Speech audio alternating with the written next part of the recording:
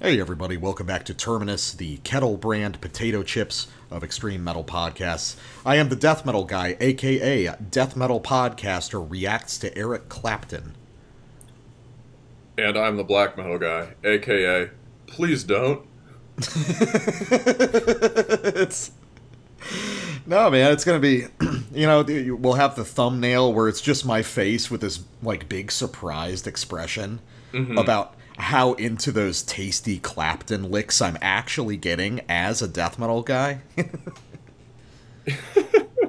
Yeah, I should do one that's like that, but it's all just like, I hate this. This fucking sucks. Black metal fan hears Sweet Home Alabama for the first time.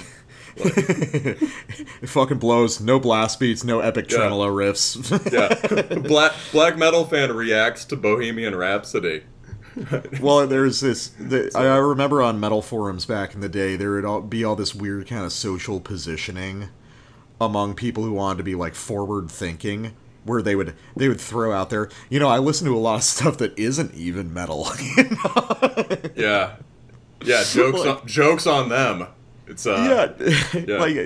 That is something that's actually changed because I remember like in the mid 2000s there were still people who were like, I really just listened to Iron Maiden. So I guess it's better in some way that we can talk about other shit, but on the other hand I kind of miss that vibe. I mean, when you've got Iron Maiden, what else do you need? Exactly. It's like Sarkrista with Sargeist. It's like, I don't understand the question. I've already found the best music. Why would I do anything else? Oh, shit. Oh, man. Good day today. I went kayaking with the wife, and Yeah, dude. How was the kayak?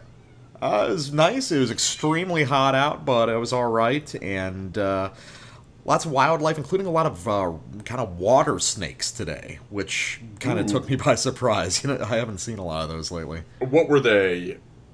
Which way were they slithering? One slithered towards me until he conked his head on my kayak, and then he turned around. I felt kind of bad for him. And the others were just slithering about, looking for, whatever they can find. What size are we talking?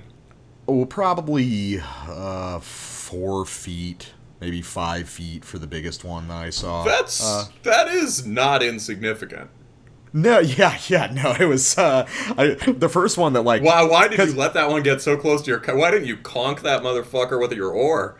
No, yeah, the one that conked its head into my kayak, I did get concerned because I had literally just taken off in the kayak. I had gone maybe 100 yards, and then the first thing that happens is a goddamn river snake just steers his way right towards my boat, and I'm just like, you cannot tell me that at the very beginning of my kayak experiments, I'm gonna have to deal with this. But take it you weren't doing a lot of Eskimo rolls.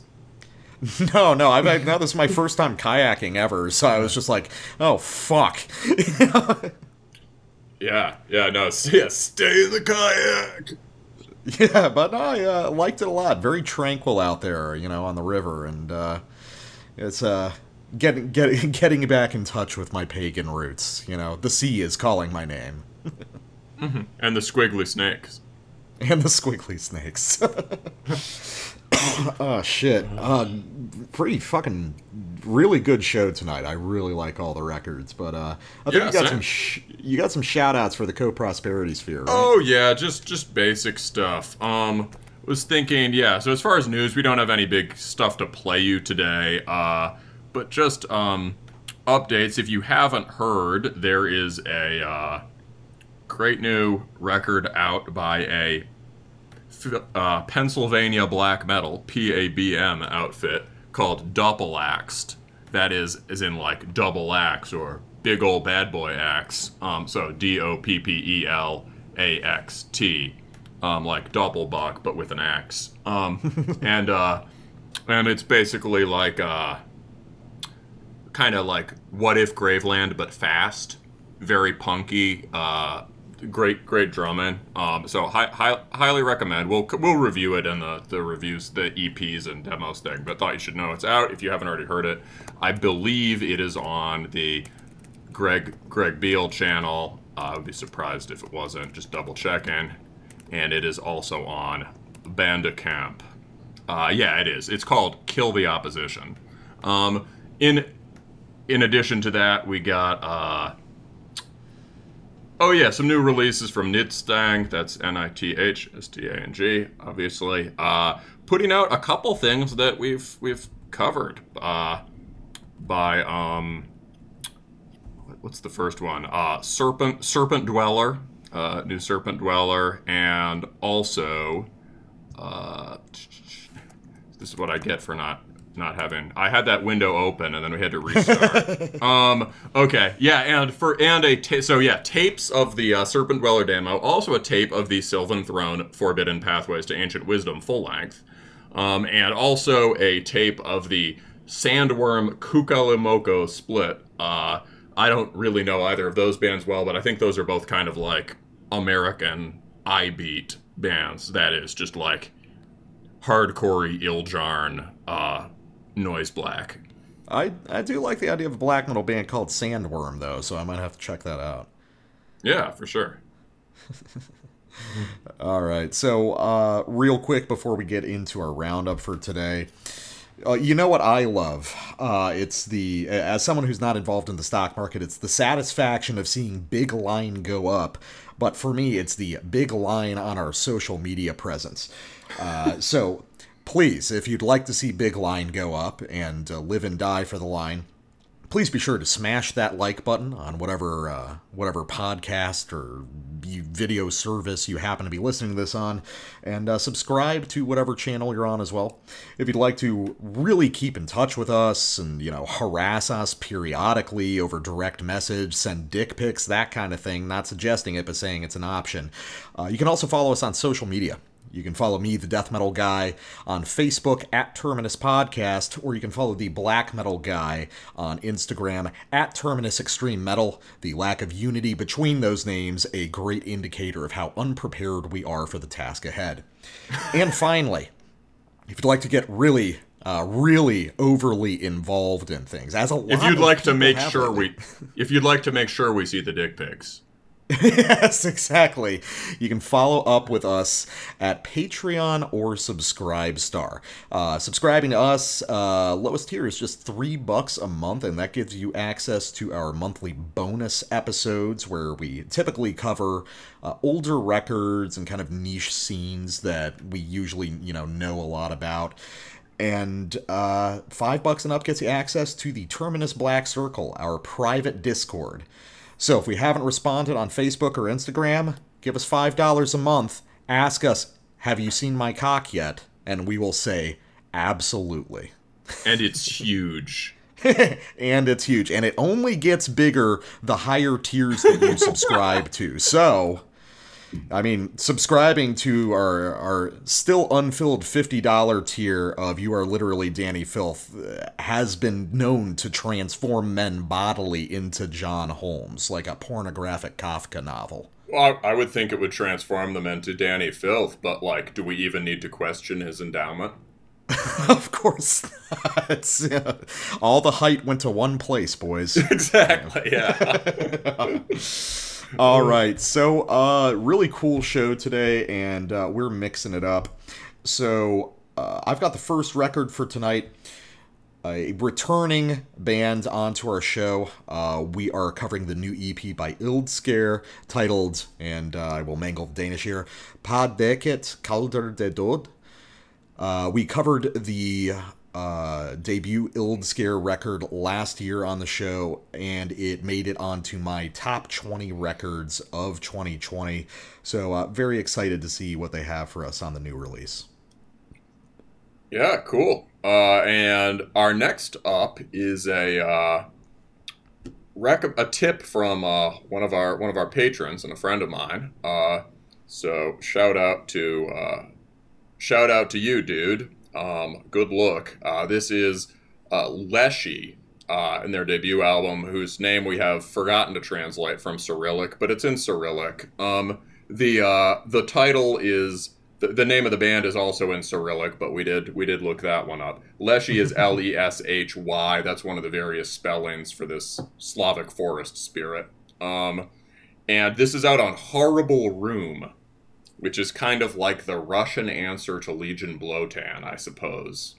And it's a pretty cool label, so you can look it up by that. They do, in fact, have a Bandcamp in addition to their, tape distribution.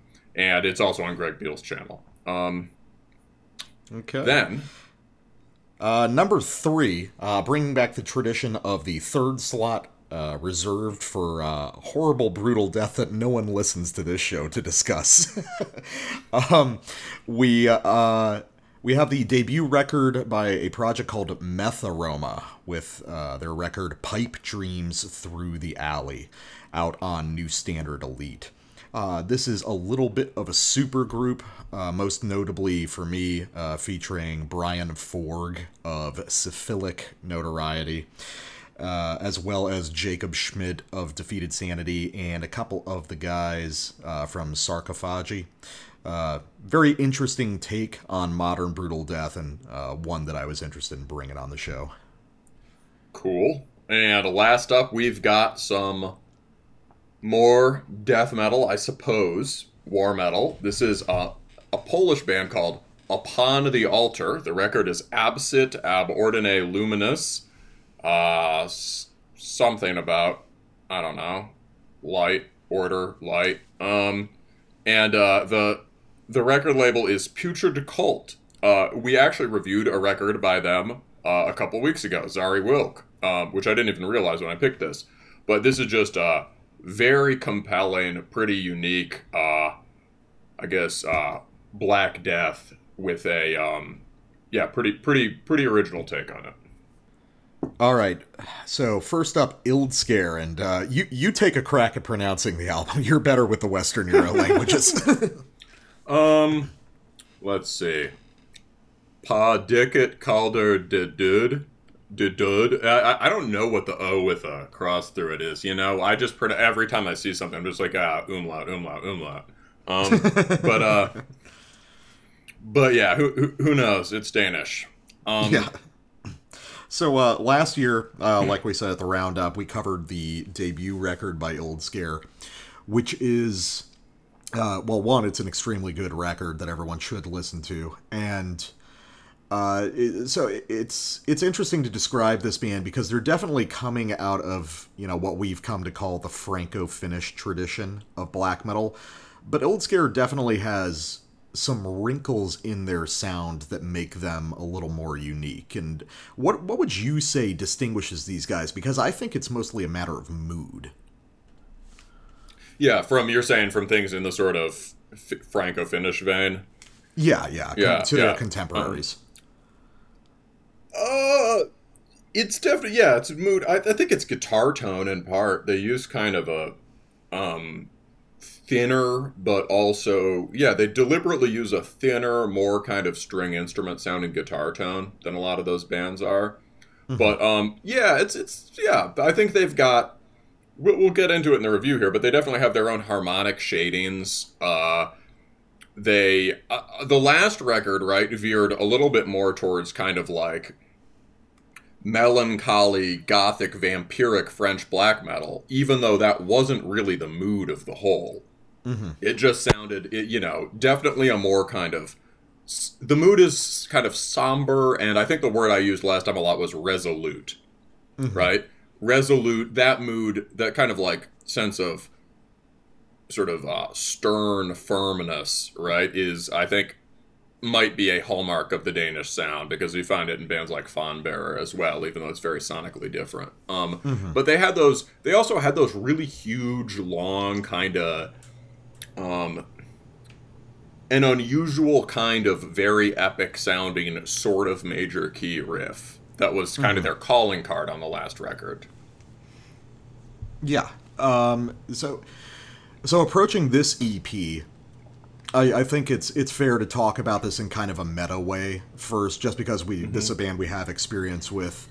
I think that you and me both agree that this is a release which is, as you've termed it, like a research and development, an R&D release, because here you can hear the band clearly attempting to step outside of what they were doing on their first record. And I think, more importantly, they're nailing down exactly what Ildskär is about. And now the resemblances to kind of Franco-Finnish, or especially French-style black metal, is starting to become thinner.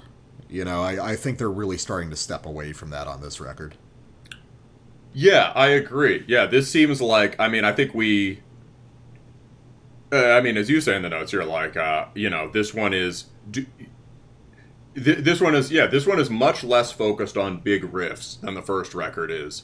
But what it is it takes the kind of standard rhythm riffing that was the basis of the last one, which often had this kind of more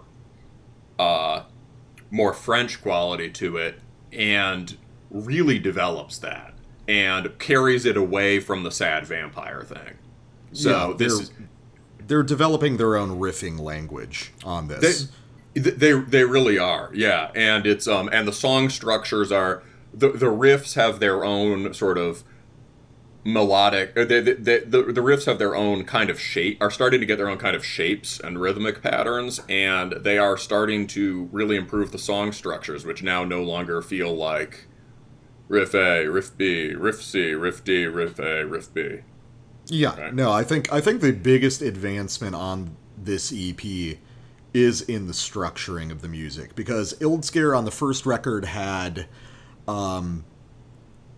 admirably ambitious harmonic ideas and more complex, longer melodies than a lot of bands, but they were still sort of at the service of Sargeisty rock song structures. And here they really break away from it. This stuff is a lot more through-written, a lot more linear, and just a lot more narrative. And part of that owes to the fact that they're doing longer songs on this one. I mean, this is 3 tracks in, I think, about 27 minutes. And you get the sense that it's like, they're deliberately stretching their compositional abilities. And I think it's really good. It's really cool, yeah. It's like they're consciously pushing themselves. I was going to say it's kind of like they've deliberately tied fighting with one hand behind their back, because one of their biggest skills is these huge, their own distinct take on the big epic riff, and there just are virtually none of those here. And instead, the idea is, can we bring up the quality of the average basic riff and use that to make like the whole songs? And the answer is yes, they do. Yeah, this is the sound of a band doing the really hard work. Yeah. Because Ildskär is a band who had enough raw talent in their riffing ability to do straightforward Franco-Finnish black metal and still be really good. But here, it's almost like they're deliberately sacrificing some of the biggest and most immediately pleasing moments of their first record at the service of making something greater, which is, I don't know if, I would do that if I was as good at riffing as those guys were, but I fucking admire them for taking that chance. Yeah, it's a good use of the EP format. Yeah. So maybe we should show them how it sounds. Who wants to go first? Well, I mean, for this one, we decided just to do 3 samples because we got 3 tracks. I feel like double sampling. A lot of this stuff is very more than the sum of its parts in terms of structure. But let's just roll with the first track. This is a little bit after the intro on the opening track, Not an Artist.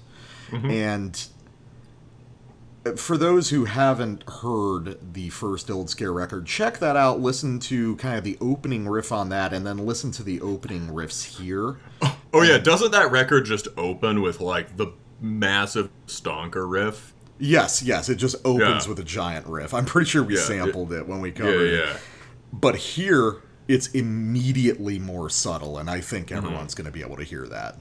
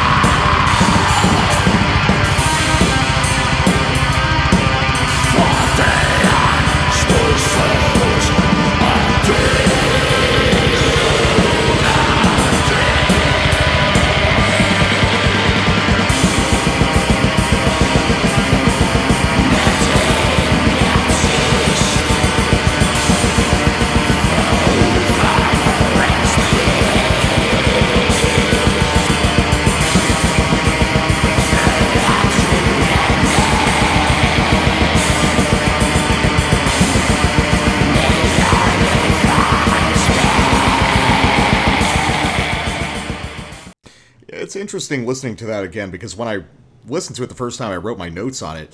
I had said something about, oh, they're churning through like 3 or 4 riffs in this sample, and originally they would have held on to just like 1 or 2 for a lot longer. But here, listening to it again, it actually is just 2 riffs. There's just so much happening in those riffs that it feels like it's way more. Yeah, dude. One thing that struck me about that middle riff, da da da da da da da da da da da. First of all, I can instantly remember it. Not that it's like a huge hook riff, but just having heard it, it's memorable. They are no longer really working with a set rhythmic form.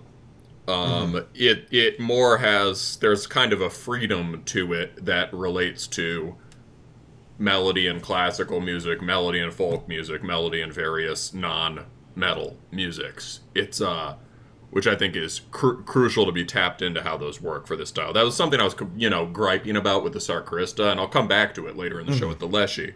But this is a really good example of Leshy often works completely within set forms deliberately and does it really well. This band is like there's just a more kind of elegant flowing quality to this, right?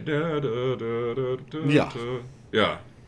No, it's it's maintaining the sort of like neoclassical quality you get from Franco-Finnish stuff, but a lot of it really does come down to note selection. The way this riff moves is the way that it's formed in terms of left-hand fingering is like a Sargeist riff, in that you've got a shifting higher melody over like moving bass notes within the chord. But here, a lot of the drama comes from the bass notes that they selected on the E string. The Sargeist is always going to use kind of the same minor scale to construct their riffs. Here, you can hear how the first half is kind of like a Sargeist riff, but then as they start manipulating the bass notes more, well, then you start reaching back into like older French black metal. Like Hira Lorn is one that kept coming up for me on this one. Yeah, well, there's also sort of like a significant chord change that happens within the riffs. Within that riff, right? It's and the bass change reflects that, right? Da da da da da da da da.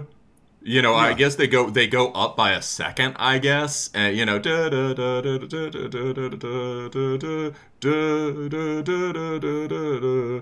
Like that second part where it lifts up a bit is kind of significant, and a lot of other bands playing in that style just wouldn't bother doing that. Yeah, the riff would be the first half of it. Yeah. Yeah. No, here it's like there's a real attempt to develop narrative structures, not just within songs, but within riffs themselves. Riffs that have become so extended and so convoluted, they become these little micro stories throughout their playing. Also, I really like the triplet blasted on this track. So they're subdividing 4/4 into triplets, so it kind of makes like a 12/8 feel, which is just very dense under the guitars, and you could play it more continually. You could go but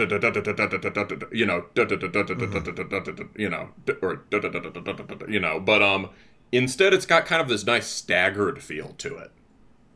Each phrase is very kind of set off, and it's kind of got this, I don't know, this little variation to the timing that is, you could play it straight and it would just sound really brutal, but instead of sounding really brutal, it's got this almost, it's heavy, but it's got this sort of nimbleness to it.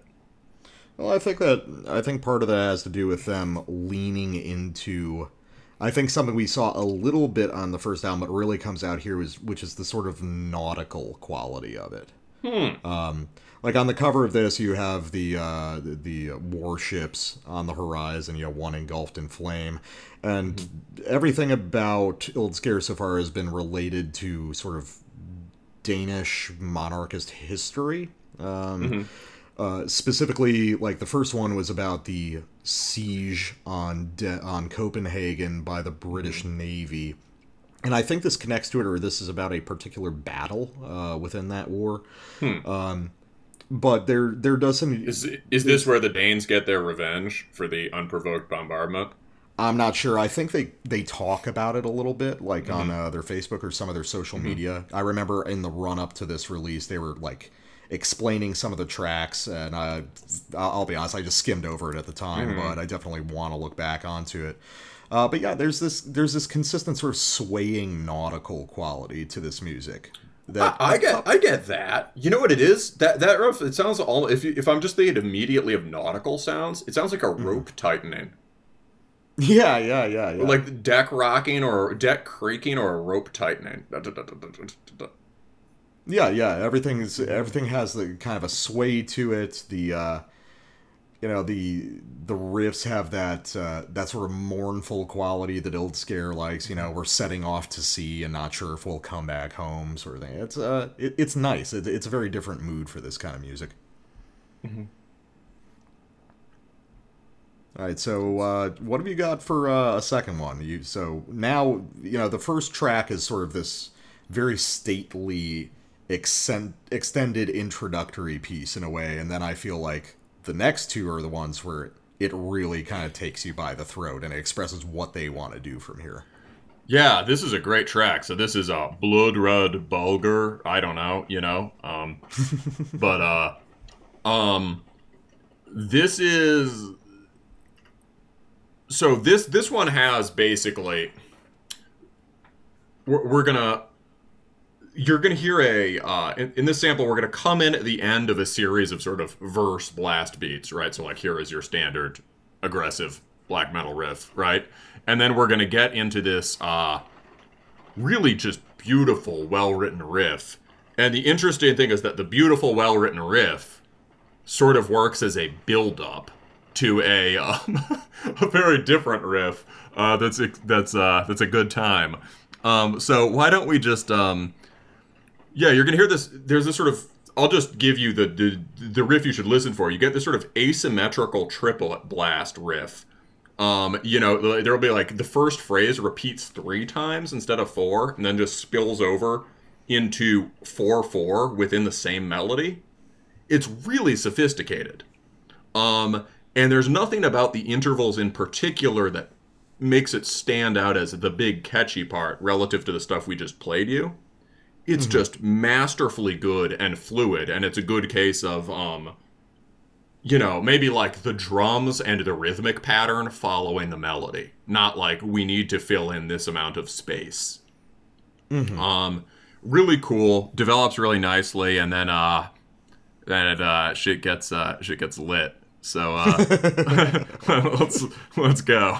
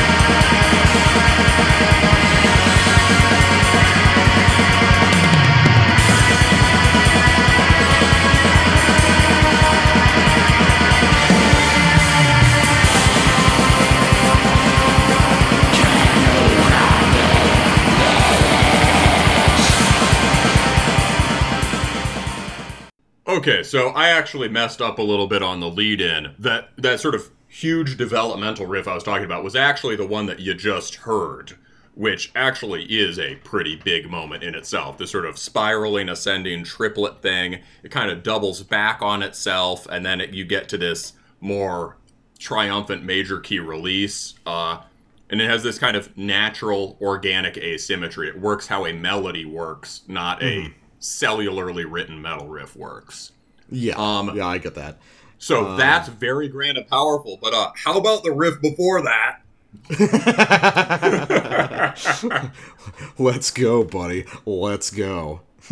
Yeah, so, if that riff seems familiar to you, it's because it's literally Corellian Satanist madness. I mean, it's if it's not that track, it's the one before it on that album. But it's a sort of it's a simplified version of one of those early Satanic Warmaster riffs. And the funny thing is, damn, it's fun, right? It's very clever. That's like the one kind of big, conventionally epic hook riff you get on this record, and it's like an homage. It's an homage, which is really clever. And the first time I heard this, I just laughed my ass off. I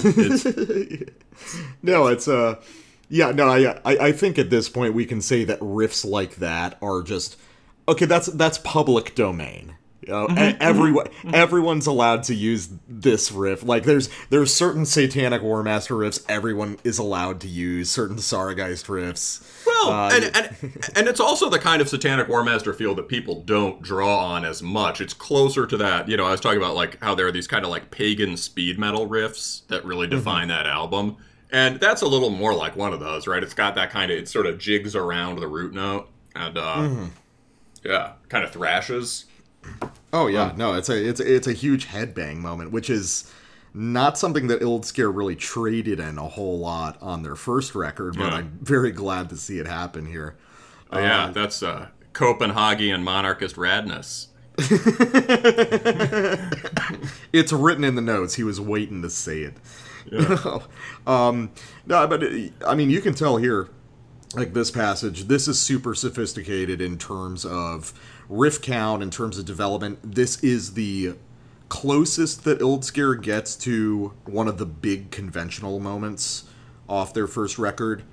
But even here, it's a lot more subtle. There's a lot more shading in the mood of these riffs, I feel. All right. No, I really like it. And then, well, okay, so let's talk a little bit about the final track, because I think this is the one that's the most indicative of where the band wants to go. So you're going to hear there's a lot of different kinds of riffs you're going to hear on this sample. And some of them are really remarkable, but what's really interesting is that a lot of these riffs start with a conventional first half that you've heard in Franco-Finnish black metal, but then it gets turned around in a weird way. There's no easy consonant resolutions to these riffs, which means that it feels like they're writing the normal version of the riff, and they're like, okay, now let's modify it from here and find a different set of tones and a different set of harmonic ideas to play with. All right, cool. So I'm gonna start. So this is off. It has a title. Yeah, it's Den Sidste Orlagsmand. So let's check this out.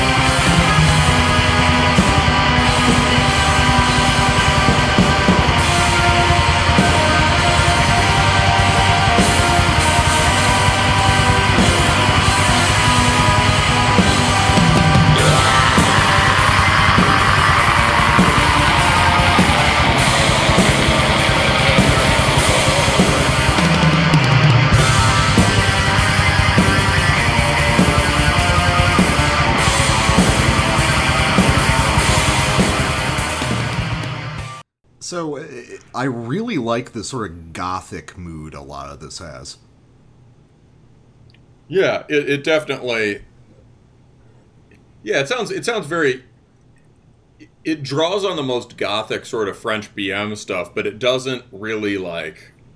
It doesn't feel like sensual or like sort of.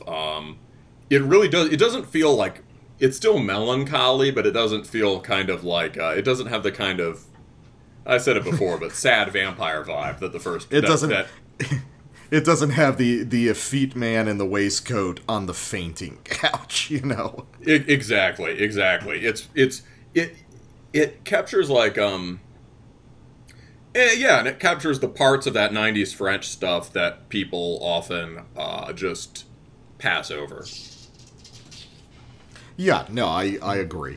I think that we've been talking a lot on the show about how it seems like a lot of bands nowadays, the more forward-thinking ones, they're adopting, loosely at least, established styles, but they seem to be interested in kind of the most liminal parts of those styles. We've drawn from the well of French black metal, like big triumphant riffs, sad vampire riffs.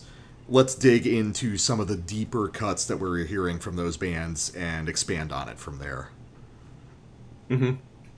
Yeah, I really liked that rising kind of spiraling triplet riff that had sort of switched to a major in the middle and then back. It had that one was pretty cool. And then there was that big very manic. Yeah. Yeah. There was that big slowdown, and personally I'm only a fan of things that are fast. However, that was a creative and unexpected moment. That was almost a genuine. They didn't just halftime it. I feel like they genuinely slowed down. Yeah, there's an actual tempo shift occurring, which is actually surprisingly hard to pull off on the fly like that and make it sound good. That one actually really struck me because I think that's slower than anything they did on their first record, and as minimal as it is, it does actually have the power to it that those sorts of slow black metal riffs are supposed to have.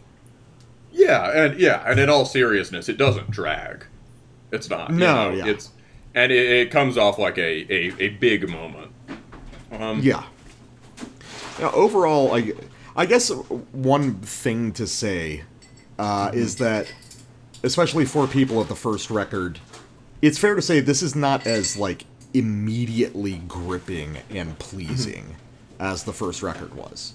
I mean, I'll probably listen to the first record more than this one just because, those kinds of riffs are like catnip to me, but this feels like this is sort of objectively better music, Yeah, completely agree. This is a decisive step up for them. And I get the sense that they are keeping those big riffs in their back pocket for the next record. Yeah, I think so too. I think they wanted to develop some new kind of riff patterns or riff archetypes within their own band, and they're using this as the opportunity to do it, and then we're going to see that fully come to fruition and sort of recombine with some of the giant stadium moments of the first record, and when that happens, we're probably going to have another record of the year. Yeah, for sure. It'll be great. I mean, the thing, there are a lot of bands now, it's almost like it's a cliche now, people talk about triumphant black metal, right? And a lot of these bands, they give you the triumph just right from the get-go, right? Yeah. Some of those bands are really good, they manage to sustain it the whole time. I mean, for me, the classic one of those is always Finn. But, a lot of it is just, very, just here's the candy, here's the candy, here's the candy, here's the candy, right? Yeah. Not necessarily that there can't be some profundity in there, too. Depends on the band, right? But, it's very much just this one affect. Whereas this band is making you struggle. And I feel like I just looked at the background for this record, This is still about losing battles with the British Navy. Because the whole point is that they're a nautical nation, but they had nowhere near the naval power of the British, right? And the British also just got the jump on them. So this is just about sort of like noble losing struggles. Yeah. Well, I mean, it fits with the mood of the riffs and everything. Yeah. No, I'm glad to have them as a band that we're gonna keep checking in on. Next record has to just be, the Danes get their revenge, but by going back in time. So we just get Danes marauding the coast of England in like the year 800. Just Danish naval Viking raids. We gotta win one sometime, boys. Might as well be now. This is a little one Gash, and you're listening to Terminus. Alright, so next up we have a demo by Leishi. And while we were taking our break, I actually decided to look it up. It looks like the title of this demo translates to The Old Dreams. And how'd you find this? Was this just a... Oh, yeah, you said this was one of our patrons that threw this on, right? On our Discord, yeah, thanks. I mean, he's also an old friend of mine, but yeah, thank you, Kveldolf. Good recommendation. This is, it's attracted some attention on Bandcamp and on, YouTube. It's gotten... Greg Beale has posted it. Also a newer channel called Mao da Gloria, which is pretty solid. I feel like I like most of what Greg Beale posts better on average. However, this person does post some good stuff also. And it's worth checking out for anyone who follows the show. But yeah, so this is it's out on this Russian label, Horrible Room. And what's interesting about A Horrible Room is that although it is in Russia, it is the aesthetic seems less Slavic black metal than Legion Blotan or various things from the US that were influenced by the sort of Klaxon Records, Mysterious Sky hardcore stuff. So maybe like the maybe like Nidstang is a good comparison. Also, like black metal, like people from the hardcore scene who've moved firmly towards black metal, but kept a lot of that kind of noisy, stompy vibe. So, in some sense, it has more in common with with this sort of global scene. But yeah, I've seen some things by this label before, but this is the first thing I've really checked out properly. And man, did I underestimate it. Yeah, it's got a lot buried in it, once you get past the immediate impression. Yeah, first heard the first two riffs, and I was like, oh, cool, this is like proper Senor Valanda worship with some great riffs, right? And then I go back to it, and I'm like, listen to the whole thing while I'm, taking a walk the next day, and it's like, oh, there's a lot of stylistic range here. There's a lot more going on than I thought.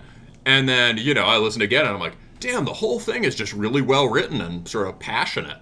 And then, at this point, I've listened to this. It's been like a week. I've listened to this like 10 times at least.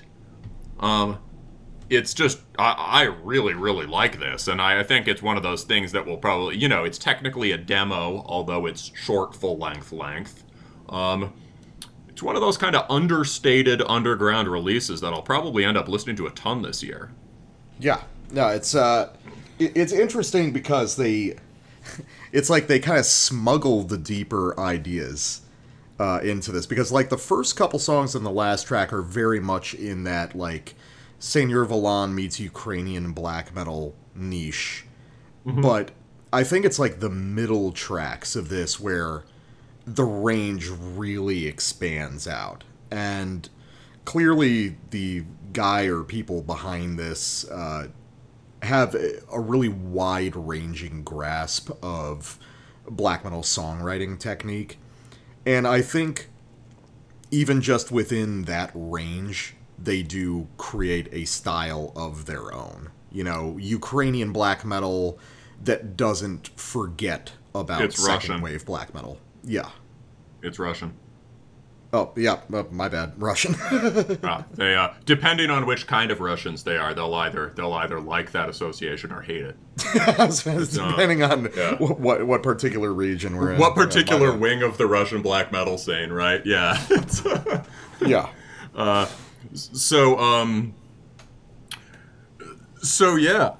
No, I think this is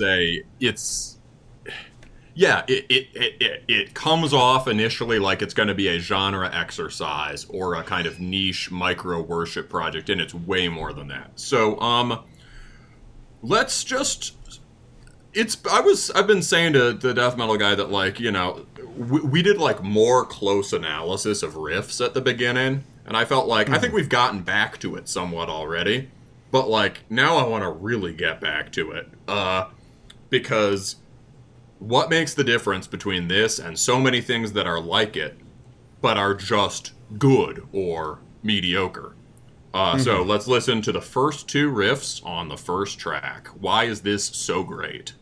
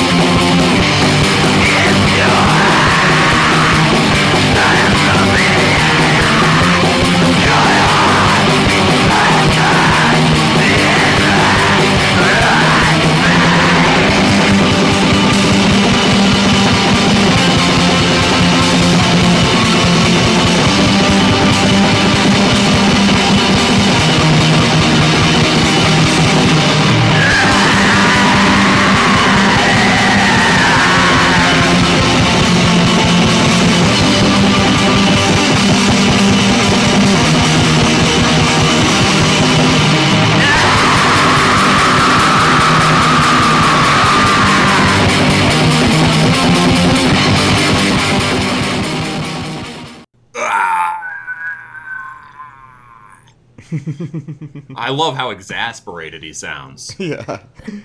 It's got that grumbly quality that I appreciate. Yeah, exactly. Yeah, he's just pissed. It's like how I feel when I wake up. Man, though, beautiful riffs. So before I spurg out about this, what are your thoughts? Oh, I mean, I think you can go ahead and spurg. I mean, it's an array of, like, expertly arranged Seigneur Volan style riffs, with that little bit of Eastern flair. It's always interesting hearing how, Russian bands or Ukrainian bands will play with these sort of scale ideas that are, like, slightly Phrygian. Just because, it really is an East meets West kind of thing occurring. But those are also all native to Russian folk melody, too. Yeah, I just find there's kind of people think about different scales, but it's more like a spectrum of melodic thought, like a gradient geographically across Europe. Yeah, for sure. Yeah, it's that Indo-European steppe drone sound, or, that merger of Slavic and Turkic ideas, right? Yeah. I was just watching Russian night fights. Highly recommend M1 night fights. Dudes in armor beating the shit out of each other. I've seen those. Yeah. Yeah. Wish the swords were larger, but I think it's a safety concern. And yeah, I was thinking all the armor. The armor has kind of like, it looks European and also Turkic and also Iranian, also Persian. Yeah. But yeah, so you get those. Yeah, so you're talking about those darker intervals on the first riff, right? Yeah, that was one that stood out to me. Which you could, that's a good point. You could associate that with the sort of more brooding, sort of tense, Phrygian tending stuff on Hate Forest or something, right? But definitely. But really, what it is, it is very much in this sort of, So what makes this so good, right? Well, all those riffs in particular, right? these are written from set forms, right? It's the 1 2 3 4 1 2 3 4, right? Riff, right? Yeah. And and then it's just half notes. Ba da da da, right? And so this could very easily be the stuff I complain about, like grid-written Sargeist worship, where it's just kind of like, here are your 16 notes, fill them in as you please, right? Most of this record, especially in this sort of bread and butter riffs like that, is written from set forms, from these sort of standard troped patterns. But everyone kind of is straining beyond that. It kind of exceeds the bounds of it. And it's because this guy or guys, they have an ear for, not just for riff, but for melody in a way that means they have some familiarity with classical or folk or whatever ideas. And so, so what makes these tick? Well, everyone will have heard how powerful that second riff is, right? It's got this kind of, it takes this like descent at the end, and the descent is where it soars, right? Mm-hmm. Da da da da. Reminds me a bit of like one of those best riffs off of Katotos, the Serpent Column. So let's look at the first one. So this could really be a grid riff, but it's all on these intervals. So as you were saying, there are a lot of these half steps, right? But it gestures towards the Phrygian thing or towards darker black metal, but it doesn't sound like crashing Darkthrone dissonance. It doesn't sound like Snake Charmer music. What it really fits into, to me, is the sort of like sinister minor scales you get with some Gorgoroth, or I never miss a chance to talk about Dawn. Any number of the sort of more sort of high caliber mid '90s brooding black metal. It evokes, just in a vague way, it's kind of like, late romantic classical music too. But and you hear shades of this in Signor Voland, but those are not the parts people draw from, right? Oh yeah, no, they just draw like big epic riff go burr. Yeah. Grundherd does a good job of capturing some of the more aggressive side of it, but like in terms of the sort of more sinister sounding tight intervals, this band gets it pretty uniquely. And so what does this riff do? Well, da da da da da da da da da da da da da da. It looks, you can see this riff in your head. It's like a bunch of sort of inverted V's with the second part of the V shorter than the first. It's just these, it looks like a lightning bolt ascending. Da da da da da da da da da da da da da da. It's got this, even within this one riff, it has a sense of harmonic development built into it. So you get the first couple ones have these more sort of tense intervals, right? So you get like root note, half step, and then you're up like a 4, and then you're down a half step from the 4, da da da da, right? So that could be this more classic black metal dissonance, right? Mm-hmm. Then you're like 4 down the half step again, da da da da, right? And so it echoes that sort of little turn, right? But instead of the rise, you get only the descent, and then you get another. You start from the bottom again. You get the da da da da, rise and descend, and then from the 5 and 6, the 6 and 5, it just takes off. And so on the back end of the riff, you got 6 5 minor 6 5 7, da da da, and then so at the end of the riff, you get that huge epic Signor Voland, Sargeist, Satanic War Master kind of turnaround. Mm-hmm. Yeah. This is sort of it's almost like the opposite of Ildskir, where Ildskir takes the first half of a conventional riff form and then alters it in the second half. Mm-hmm. This is really interested in doing these sort of convoluted, furtive sort of Gorgoroth ideas up front, and then concluding them with the big payoff that you'd hear in like the Stadium Black Metal way. Yeah, good point. Exactly. Yeah. So it doesn't it's not withholding. It's just engaged in a more complex sort of tension release thing. And this riff, instead of just being, you could rearrange these notes in any way, this riff has a definite shape, right? So it's fucking sick. Yeah, I think we got through that. So then what makes the other thing like so good? Well, then you end on the 7, right? And it kind of rests on the 7. Da da da.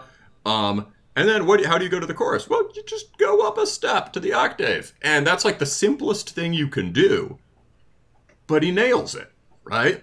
And what makes that second riff stand out is the da da da da, right? Well, that's fine. That's cool. That kind of soars. But it's that da da da da. It's that he repeats that chord 2 in that second half of the riff.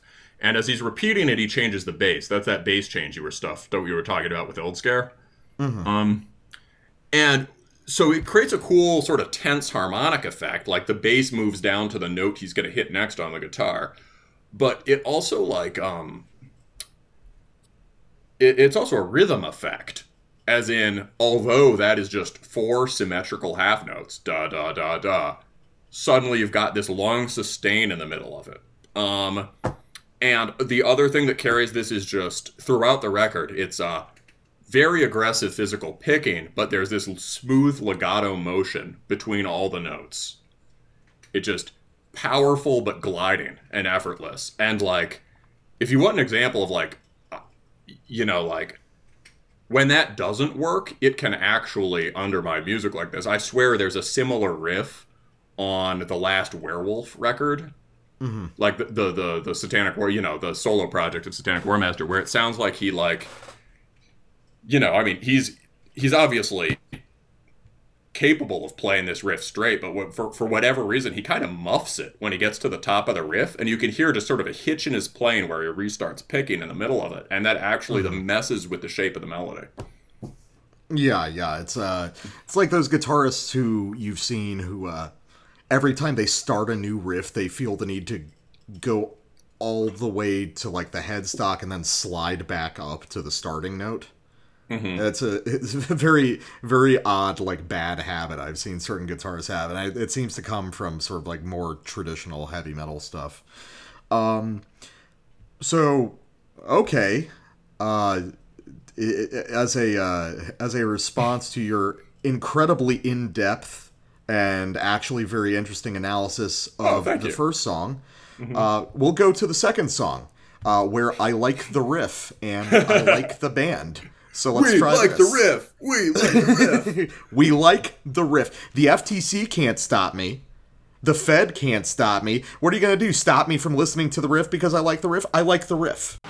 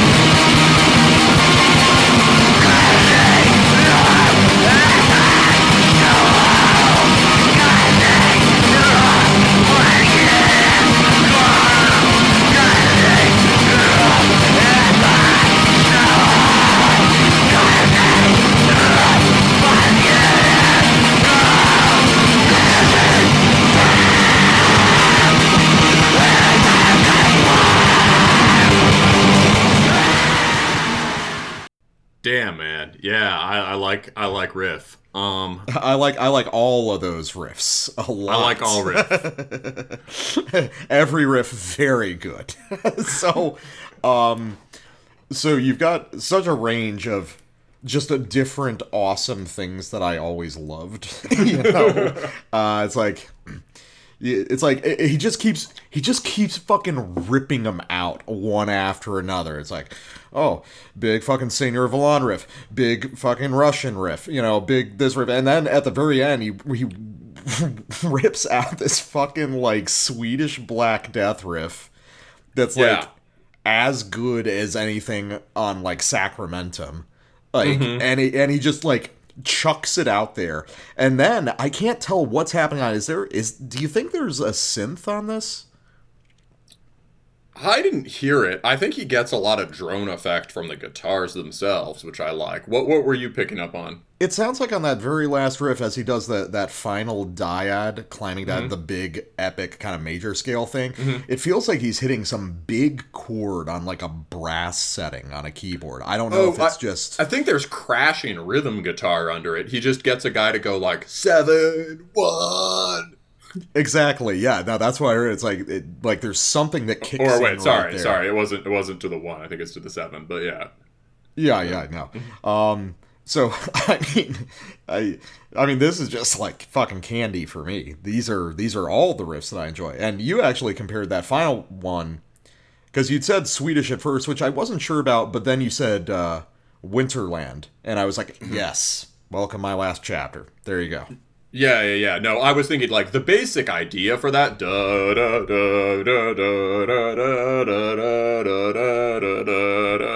right? The basic idea for that, the most famous riff that works like that has got to be Where Dead Angels Lie, which is, you know, Dissection, obviously. A goofy but awesome song. But then it also has this is, you know, he's blasting it instead of doing this kind of waltz thing, and it's a much more furious riff. It doesn't have the sort of goofy Metallica-isms of Dissection. And so it makes me think of Dawn. Dawn might play a riff like that, but it's not quite like Dawn either. And I think Winterland is right in between those.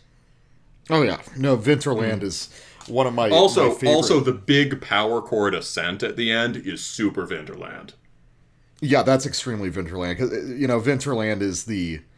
I didn't even realize it because I guess it's a well-known record, but it just managed to kind of slip by me for so many years. It's like, oh, here's a record that just like gets the scoop on and presupposes everything about black metal from 2010 on back in 1996, you know? No, yeah. So, yeah, no, I think... But this really does show off, you know, it's not just... When I heard that riff also that's when I realized, like, oh shit, this band is like, this isn't just a worship project. And there's another sick riff at the end of this track too. It gets super feudal, which is awesome. But like, it's, at that moment I was like, shit, this is with this sort of single note arpeggio stuff and whatever, like, this is a fuller idea. Yeah, no, I think that, like, even within this track where it's like it's all musical candy to me, but it's so many different kinds in one place, and they all slip into each other so elegantly, you know, I couldn't help but be really impressed. But beyond that, okay, so track 5, so there's something really interesting happening here. Like I said, the first couple tracks kind of trick you into thinking that everything is just going to be like hyper melodic, you know, really kind of high spirited stuff. And I mean, it is. But then you get into a block of middle tracks, like the 3rd through the 5th track, where a lot more ideas come out to play and a lot more kind of like traditional second wave ideas emerge. And this 5th track has a turnaround that may surprise you when it hits, because it's the only sort of thing like this on the record, but it doesn't feel like a one-off. It just feels very deliberately placed. So let's check it out.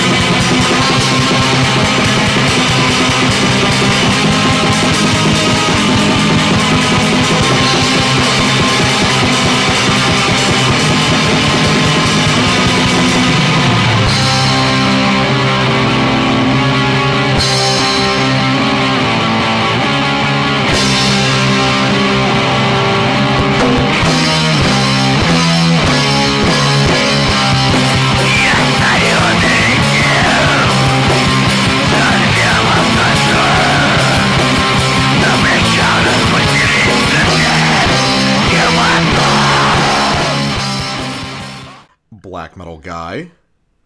Death metal guy. When the sick, nasty Dark Throne riff came in as a solo guitar, why is it when the drums kicked in that there was not an enormous blah to introduce it? It's got to be a blah, blah, blah. Yeah, no, I mean, I need some sort of vocal stab there because, I mean, if you're... Or just yell in Russian, you know?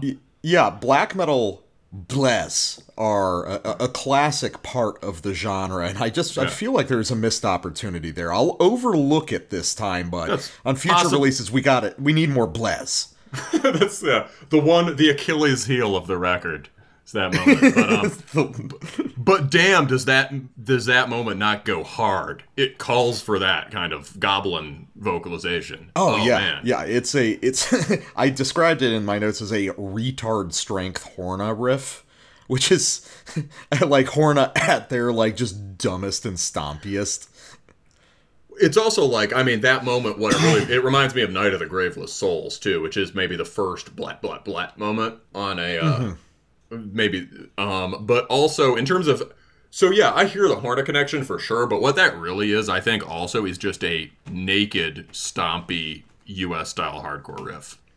Yeah, I can see that. That's like, there's the fourth track on here, I think, is like a whole track that's kind of like that, except some blasting. I feel like that one's kind of the weakest link, just because the rhythm riff is not great. But the fourth song is just basically like a hoax track. Yeah. If you took a little more care with the riff, I'd like it more, right? But like this is a great stompy hardcore riff. Just and top notch, and the way it interacts with what came before it is so heavy. Oh yeah, no, there's a period in my life where that huge run-up of epic riffs concluding with that stomp riff would have driven me fucking insane. But because it would just be like, really? That's what this all leads up to? And now it's like, now I understand. Yes, it does lead to that, and it's perfect. Now you see the light. Yes. Now I see the power of the interrupting Dark Throne riff. Yeah. You could just shout, "Get your two-step on!" I also just love obviously that it's got that cool sliding rhythm thing going, but it's really just those chord stabs at the end, for the turnaround on the riff. Oh. They're so like, yeah, you're right, that is very dissection, because that's a very Watain thing, and Watain are just dissection. But the chord stabs are also very... I see what you mean about the hook being in the turnaround. That is a Horna thing for sure. But like hardcore bands do it too. Yeah. Yeah. It's man, yeah, and also those storming riffs leading up to it, man, in particular that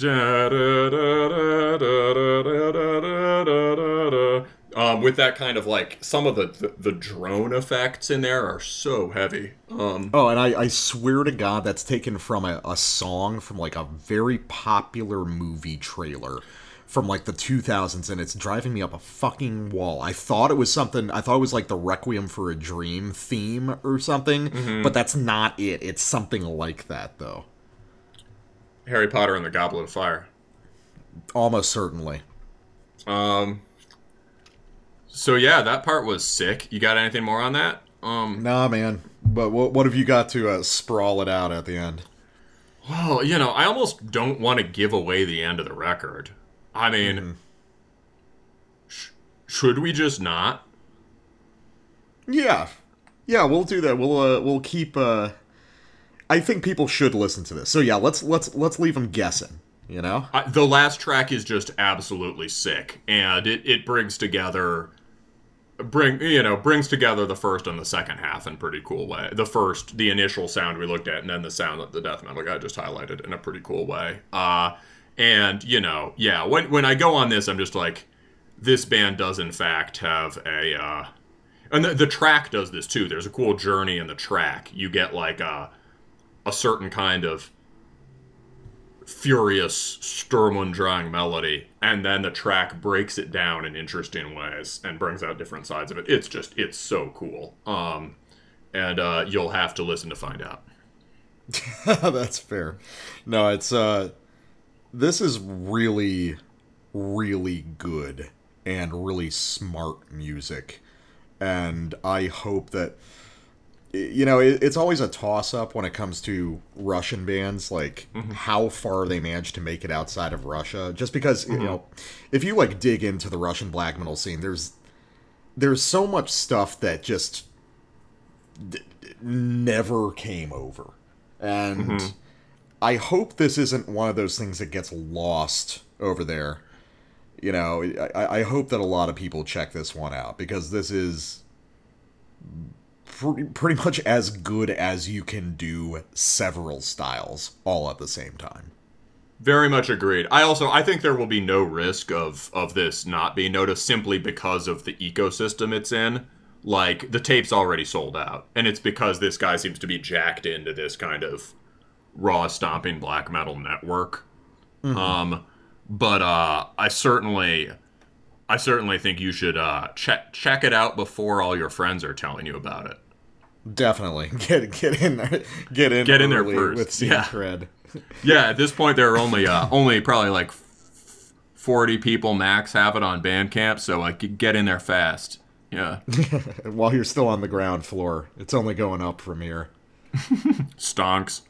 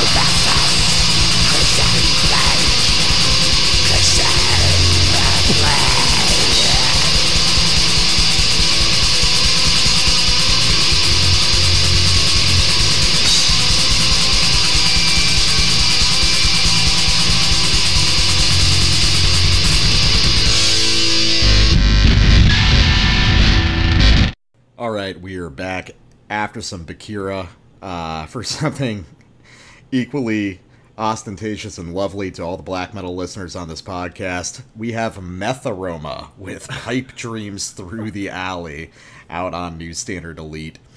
So, surprise, surprise, it's a brutal death metal album. And we've got an interesting mix of personnel here, like I said up at the top. But what I really want to focus on is Brian Forg. Forgy, not sure how you pronounce it exactly. So Brian is the man behind a one-man project called Syphilic, which is something I followed for a very long time, basically since his first record. He's put out probably 8 or something now, where he plays a sort of very technical and sort of mechanical style of brutal death, sort of descended from bands like Insidious Decrepancy. But now you hear him, as the guitarist on this record, pulling back on a lot of the sort of ostentatious technical performances that he's known for, but keeping the weird compositional choices that he makes in Syphilic. Very strange intervals, sort of unusual riff patterns for the style. And I ended up really liking this. I think that it's extremely brutal, but these are songs in a way that a lot of brutal death metal tracks aren't.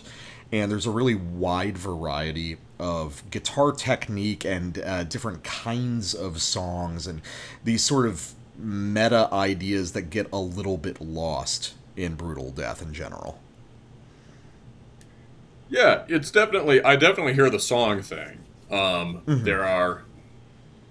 There's a nice thematic unity to a lot of these. You can hear that, like, a bunch of the riffs in the song are clearly related to each other. I like, this is probably a little too brutal death for me to love. But it's solid. I like it. I would say I like it not as much as the really unhinged war metal-y stuff, but more than some of it. I think it's got a good tone, in terms of just like, doesn't sound clicky and sterile, right? But it also doesn't sound raw. It's just got sort of beefy. It's got like a brutal death version of beefy classic death metal tone. Is that a fair description? I would say so, and I think that one of the important things is there's a real, like, razor-sharp clarity to the guitars, so that when you got those very strange, kind of incisive, single-note tremolo riffs coming through, they come across a lot more effectively. I would say that one of the things that really distinguishes this from a lot of the brutal death that I bring onto the show is its relative readability. This is pared back a little bit on tempo and technicality, but not necessarily on being unusual and being out there and experimental in the way that a lot of brutal death metal actually is now. It's just it's a lot clearer, and I could actually see this being a good bridging album from people who are into the weirder side of regular death metal into some of the brutal death stuff that we talk about on the show. Yeah, for sure. I think, anything else about it? I think thematically it's worth talking about, right? This is sort of, the song titles on this are all kind of like real-life American horror. Yeah, you got, like, I love that aspect. Yeah, Spray and Pray, Self-Preservation, Fentanyl, Cabin Fever, which seems maybe like a COVID thing. In the locker room, which who knows what that's about. The implications are dizzying. Yes, Metharoma, Streets of Recovery, Clandestine Study, and Correct and Rehabilitate. So there's this bit about, this sort of like drug-induced misery, but there's also this kind of, seems like this sort of cynicism or skepticism about kind of like the rehab industry and like maybe like the pharmaceutical industry in general. Yeah, that seems to be a thing particular to Brian Forg. So, like, the sort of lyrical themes and topics covered in Syphilic are a lot more, like, gory and absurd and grotesque, but they tend to revolve around the what seem to be, like, very precise fixations of his, like, a lot of stories of drug addiction, stories of families destroying each other in a literal fashion. And there's always this pervasive like societal corruption, lots of stuff about the police.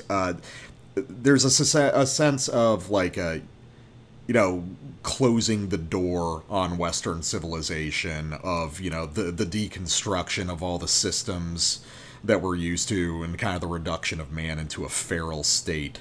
And I think that a lot of this is touching on some of those same ideas, because Brian has a long and storied history of interactions with the cops and stuff. So, oh yeah, and and I gather probably interactions with, like, rehab facilities, with everything. This seems to be an indictment of. It seems to be an indictment of every part of the process of being a drug addict, from the actual addiction itself to the way the criminal justice system attempts to rehabilitate it. Because it seems like the song titles they're communicating a story, aren't they? There's a narrative arc, a progression through scenes. And I think that's very interesting. There is a deeper idea here, and I think it plays out in really interesting ways. Where's he from again? He is from Detroit. Oh, you've shown me this guy before. Yeah. Yeah. The Syphilic stuff, where it's just like Syphilic does legitimately have, even as a guy seasoned in this, some of the most distressing lyrics and artwork I've ever seen in death metal. It really is creepy in a different kind of way. Word. Yeah. All right. Well, that's interesting. I didn't connect it with that guy. No. Yeah. So you've got that whole urban decay theme that's extending into this. Mm-hmm. So, but what have you got? Because you're a fan of the opening track, as am I. Yeah. Well, surprise, surprise. I like the parts that sound like hardcore. So let's go. All right. Persistent astringency. Yes.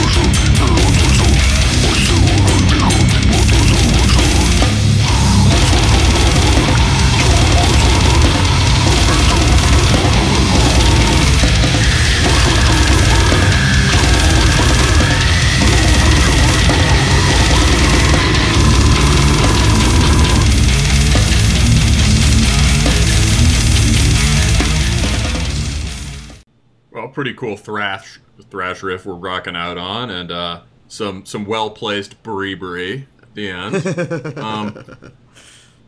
But for me, obviously, the part I loved was the part that sounds like Master Killer. But yeah. Oh no, I was listening to this again. It's like, oh, this really is sort of like a hardcore intro track. It's like big preparatory breakdowns, one after another, getting you hyped for the rest of it. I think that's right. Yeah, I mean, personally, just because personal taste-wise, I wish there was more that sounded like this throughout the record. But yeah, those moments where he like pulls out. So a lot of this is organized right around these sort of like, I guess it's the center of brutal death metal is these sort of like bombarding series of 16th note runs, right? Or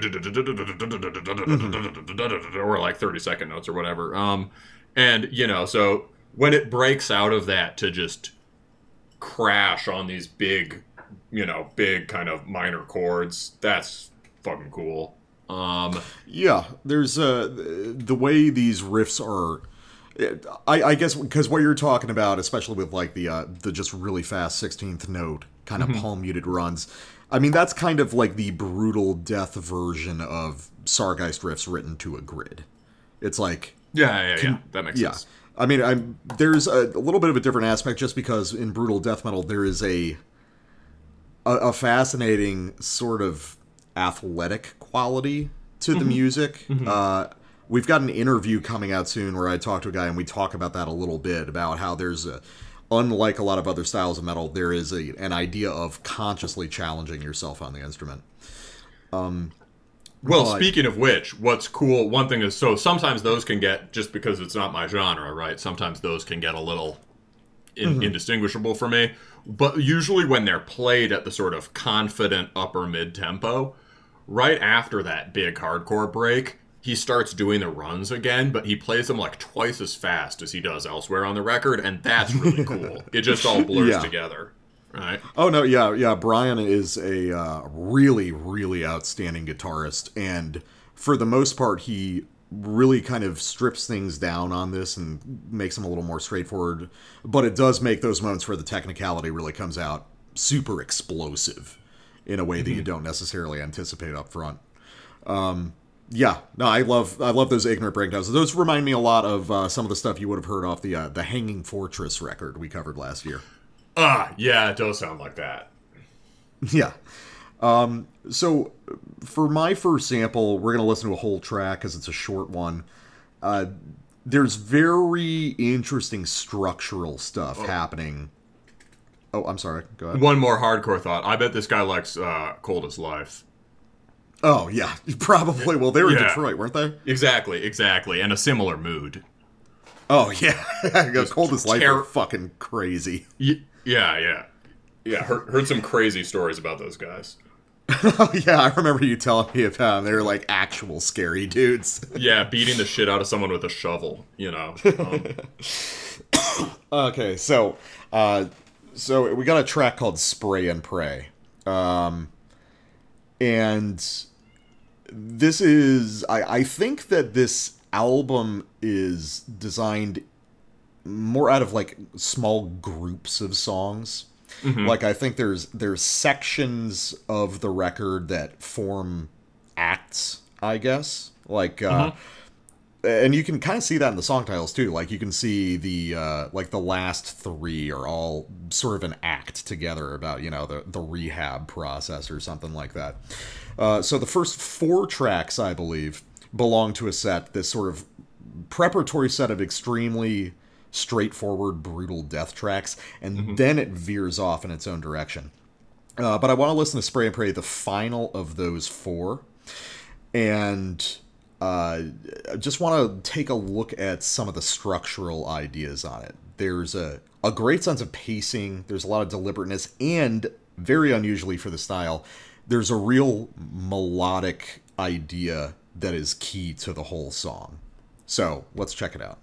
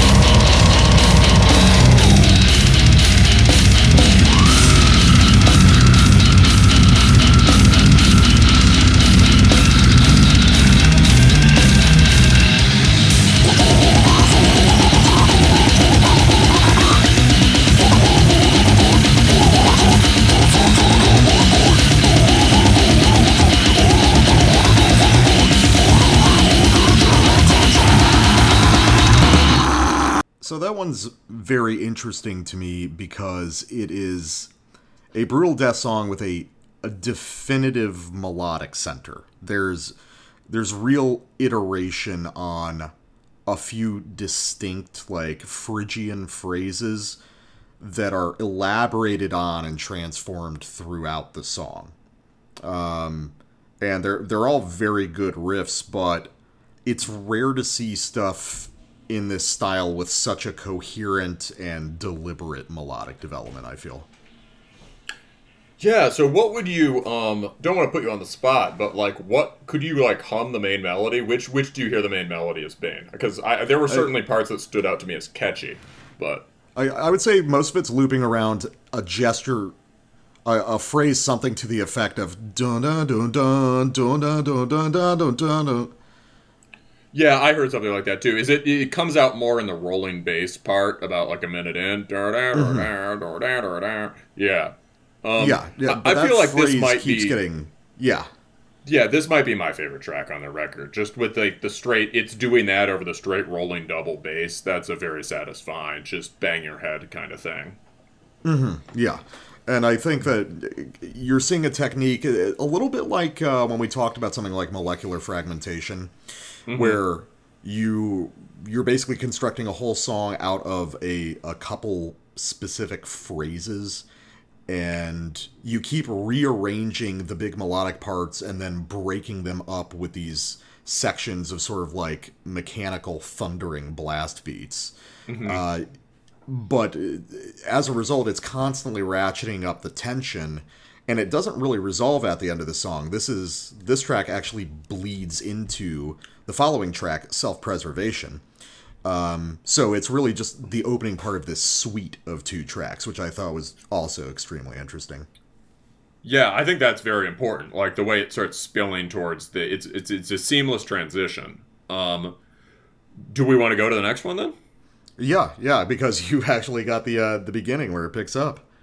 Yeah, this is so yeah, we just finished that track, so here we go. Self-Preservation.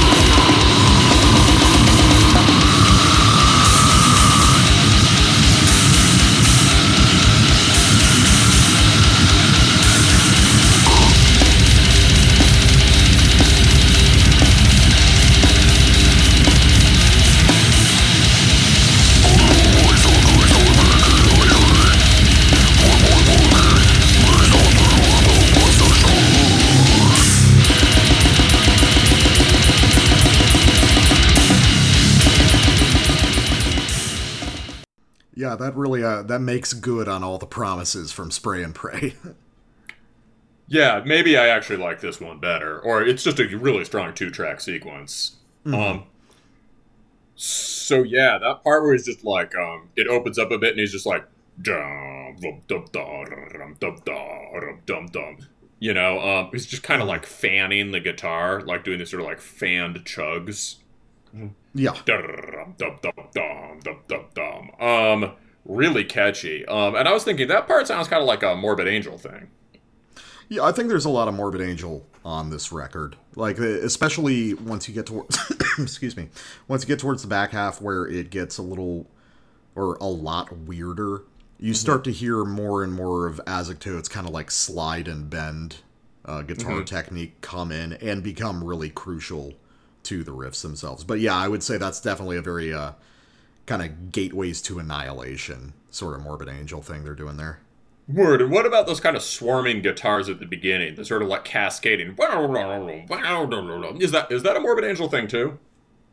I mean, I think that's more of just a modern Brutal Death thing. I mean, the originating point is probably, I mean, it could be Morbid Angel. It could be some of the weirder parts off, like Breeding the Spawn by Suffocation. Oh, I could hear that. It has that kind of liquid vibe, like Suffocation liquid. Yeah, there's a lot of Suffocation on this record. I mean, there's a lot of Suffocation on every Brutal Death record, but I think the reference points for this album are more like one like mid-era Cryptopsy, like Whisper Supremacy, and I also hear a lot of Skinless in it, who are you're probably not that familiar with them, I'm guessing. I've seen the logo. Yeah, the like skeleton bone logo.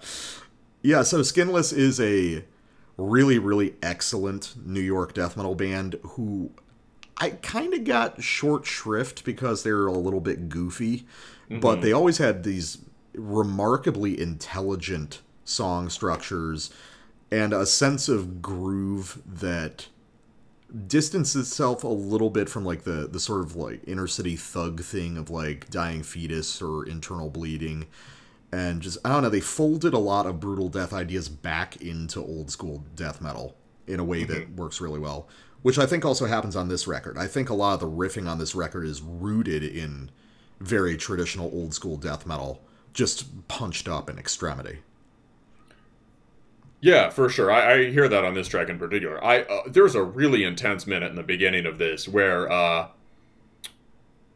he's doing the sort of the kind of more power chordy old school death and kind of hardcore guitar still going underneath, but instead of playing the complex pattern, it's just hitting the root note, just like dong, these sustained chords, and then over the top of it he's doing the 16th note runs, and it's really tense. Yeah, he's doing a lot of interesting kind of channel play. You'll have a lot of like continuous riffing in a single channel while the other one is just doing like massive supporting chords. And it does add to the feeling of this album, which is one, it's extremely like paranoid sounding. It's very kind of panicked and anxious, but it's also got this sort of this ominous quality. You know, there's so many of these kind of descending Phrygian patterns that'll get echoed back a half step lower, stuff like this. It's got this very morbid, ominous quality that I think is really interesting. For sure. All right, so last sample. This is probably my favorite track on the album. This is called In the Locker Room. All bets are off on the second half of this record when it comes to guitar technique. Like another track that I thought about sampling was one called Fentanyl, which is based off of these incredibly weird, kind of watery, arpeggiated patterns. It's pretty much all the riffs in the song are based on it. Just very strange stuff. But this is where the section of the album where we get into really abstract kind of guitar technique.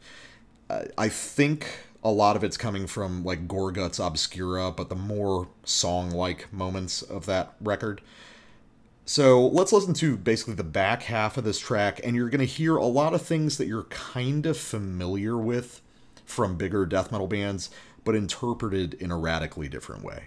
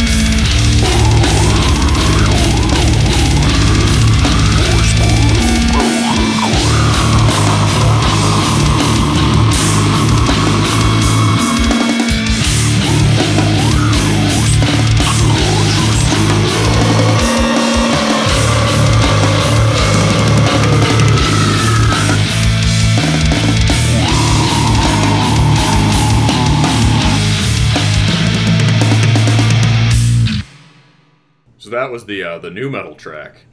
Is that the new metal track? It grooves pretty hard, man. Yeah. It does groove pretty hard at the end there. It jumps the fuck up.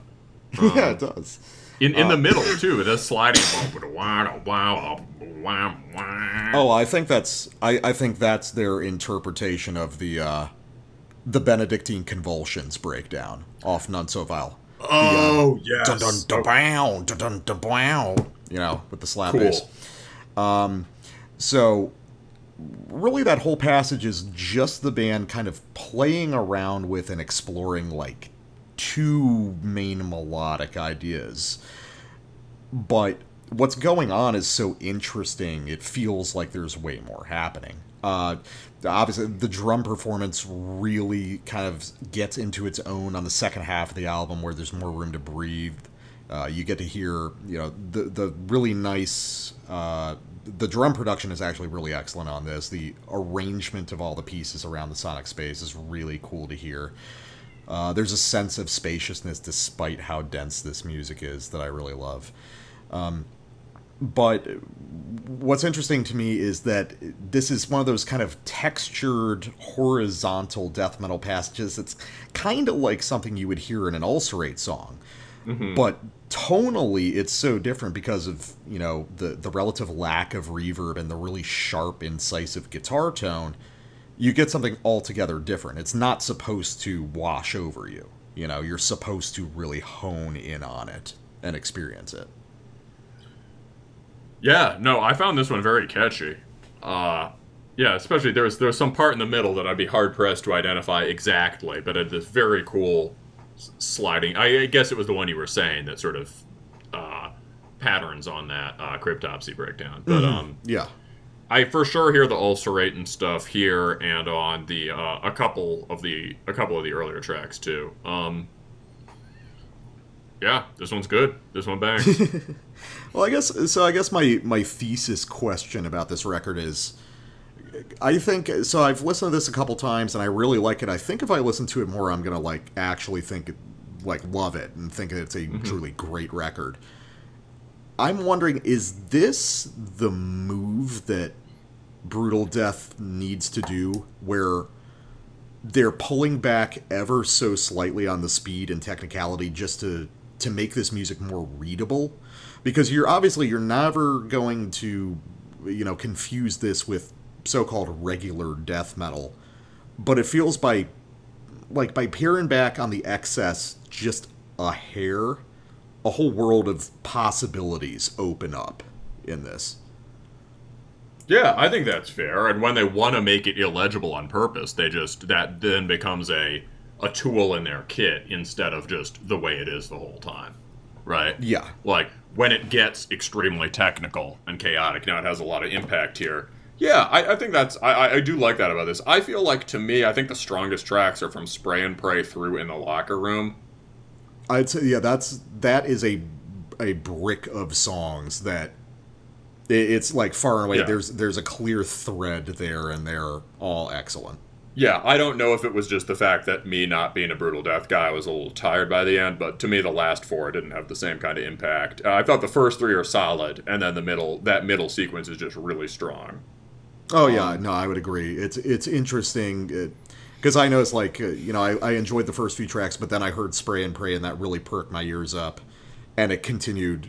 I like all the tracks, but definitely through In the Locker Room, totally agree. There's something about that sequence there that I really want to see expanded on.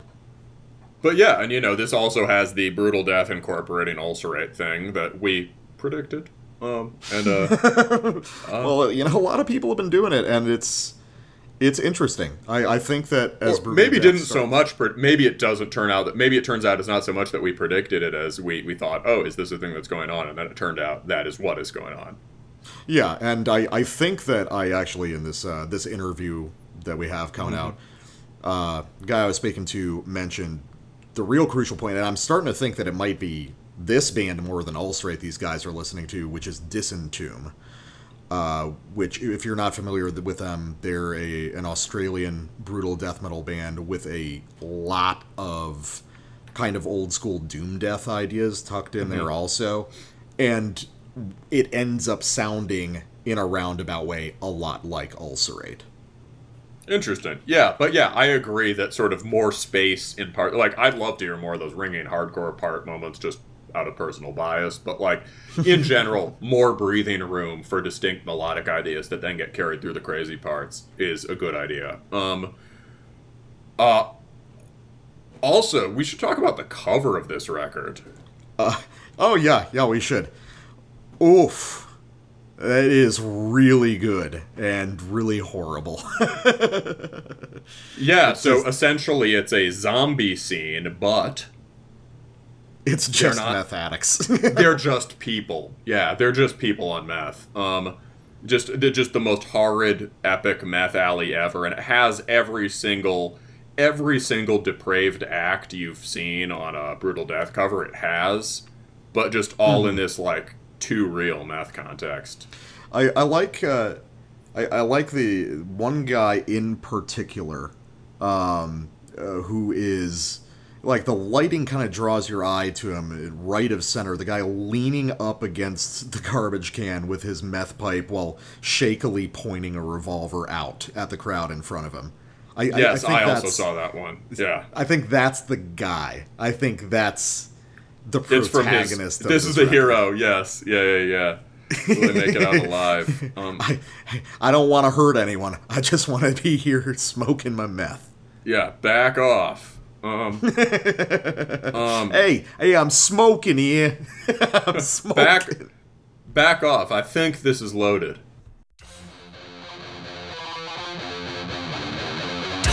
How's it going? Connor here from Oncology, and you're listening to Terminus.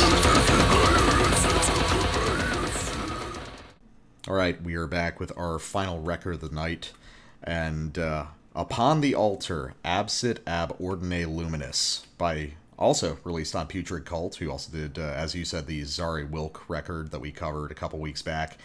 And does this cement Putrid Cult as, like, bang, like, right to the top of our radar, or what? Pretty much, yeah. I mean, I don't think we've ever... I think we usually try not to cover too much from one label at a time. I think this is the first time we've covered... This is the shortest succession of stuff by one label I think we've ever done. Mm-hmm. Like, how long ago was it that we did Zari Wilk? Is that 3 weeks ago? Yeah, 2-3 weeks ago, something like that. Well, yeah, what a strong set of releases from different, but, I mean... You can hear there's not opposite sides of the universe, but very different styles. Mm-hmm. The Zari Wilk sort of like triumphant pagan black metal, heavy metal. This is, rumbling Black Death war metal. Yeah, no, pinning this down into a particular style is kind of challenging. I mean, it's got a lot in common with a lot of different things. It's got that war metal kind of like rumbling quality to it. Mm-hmm. Almost sort of like like antediluvian or something like that occasionally. Spiritually similar in some ways, yeah. But it's also got a lot more straight up kind of heavy metal in its DNA than you typically hear, as well as a lot of just primordial extreme metal. And I think, I'm going to get into it, but I think that's where the heart lies on this music. It's in an interesting interpretation of what being a black or death metal means. Yeah, for sure. This is the press material insists that this is death metal. It says metal, early 90s cult of death. Actually, maybe it doesn't say death metal. Expedition to dangerous cemeteries where ritual mutilations go hand in hand with bodily pleasures. Okay, well, that could be everything. Never mind. So it just says metal, all caps. There you go. Mm-hmm. That's relates to what you were saying. Yes, this is, in some ways, this is very arty, but it is not at all remote or sort of refined. These guys will, given the opportunity, these guys will always go for the big gut punch moment, but they'll do it in a very smart way that is unique. Yeah, no, it's very arty, but art people will not listen to this. This is art this is art in the sense that we like, right? Yeah, This is the kind of art that Terminus is all about supporting. 100%. No, I this is another record that will almost certainly be on my year-end list. I absolutely love this. This is one of the pet niches that I really fixate on musically, because this has the fingerprints of stuff like Profanatica and Havohe, old Primordial Incantation, as well as like Vaughn and Demon Sea and stuff like this all over it. It's I would say, as far as stuff that we've covered, the two closest things that this is going to be to are the Cultum and Terradum record we covered last year, which I believe was also Polish. Yes, yeah. I wouldn't be surprised if they knew those guys. Yeah, as well as the Prosanctus Inferi record, Hypnotic Blood Art. Yeah, they're pulling from a very similar set of influences, and a lot of people pull from these influences, but what they do with it is what really makes it. I fucking love this thing. Like, every second of it. I love it, too. This is sort of a thing, definitely in the category of bands that sort of fill a niche I kind of always wanted filled. Does that make sense? It's like... Yeah. It's, like, something like... It's a little like Concrete Winds in that sense, where it sort of shows you, it's like, oh, yes, this is what I want. It's kind of... It's a lot... Like, it's way different from Concrete Winds superficially, but in terms of the kind of, music adjacent extreme brutality that sounds very new by tapping into primordial extreme metal, this is very similar to that. Yeah, this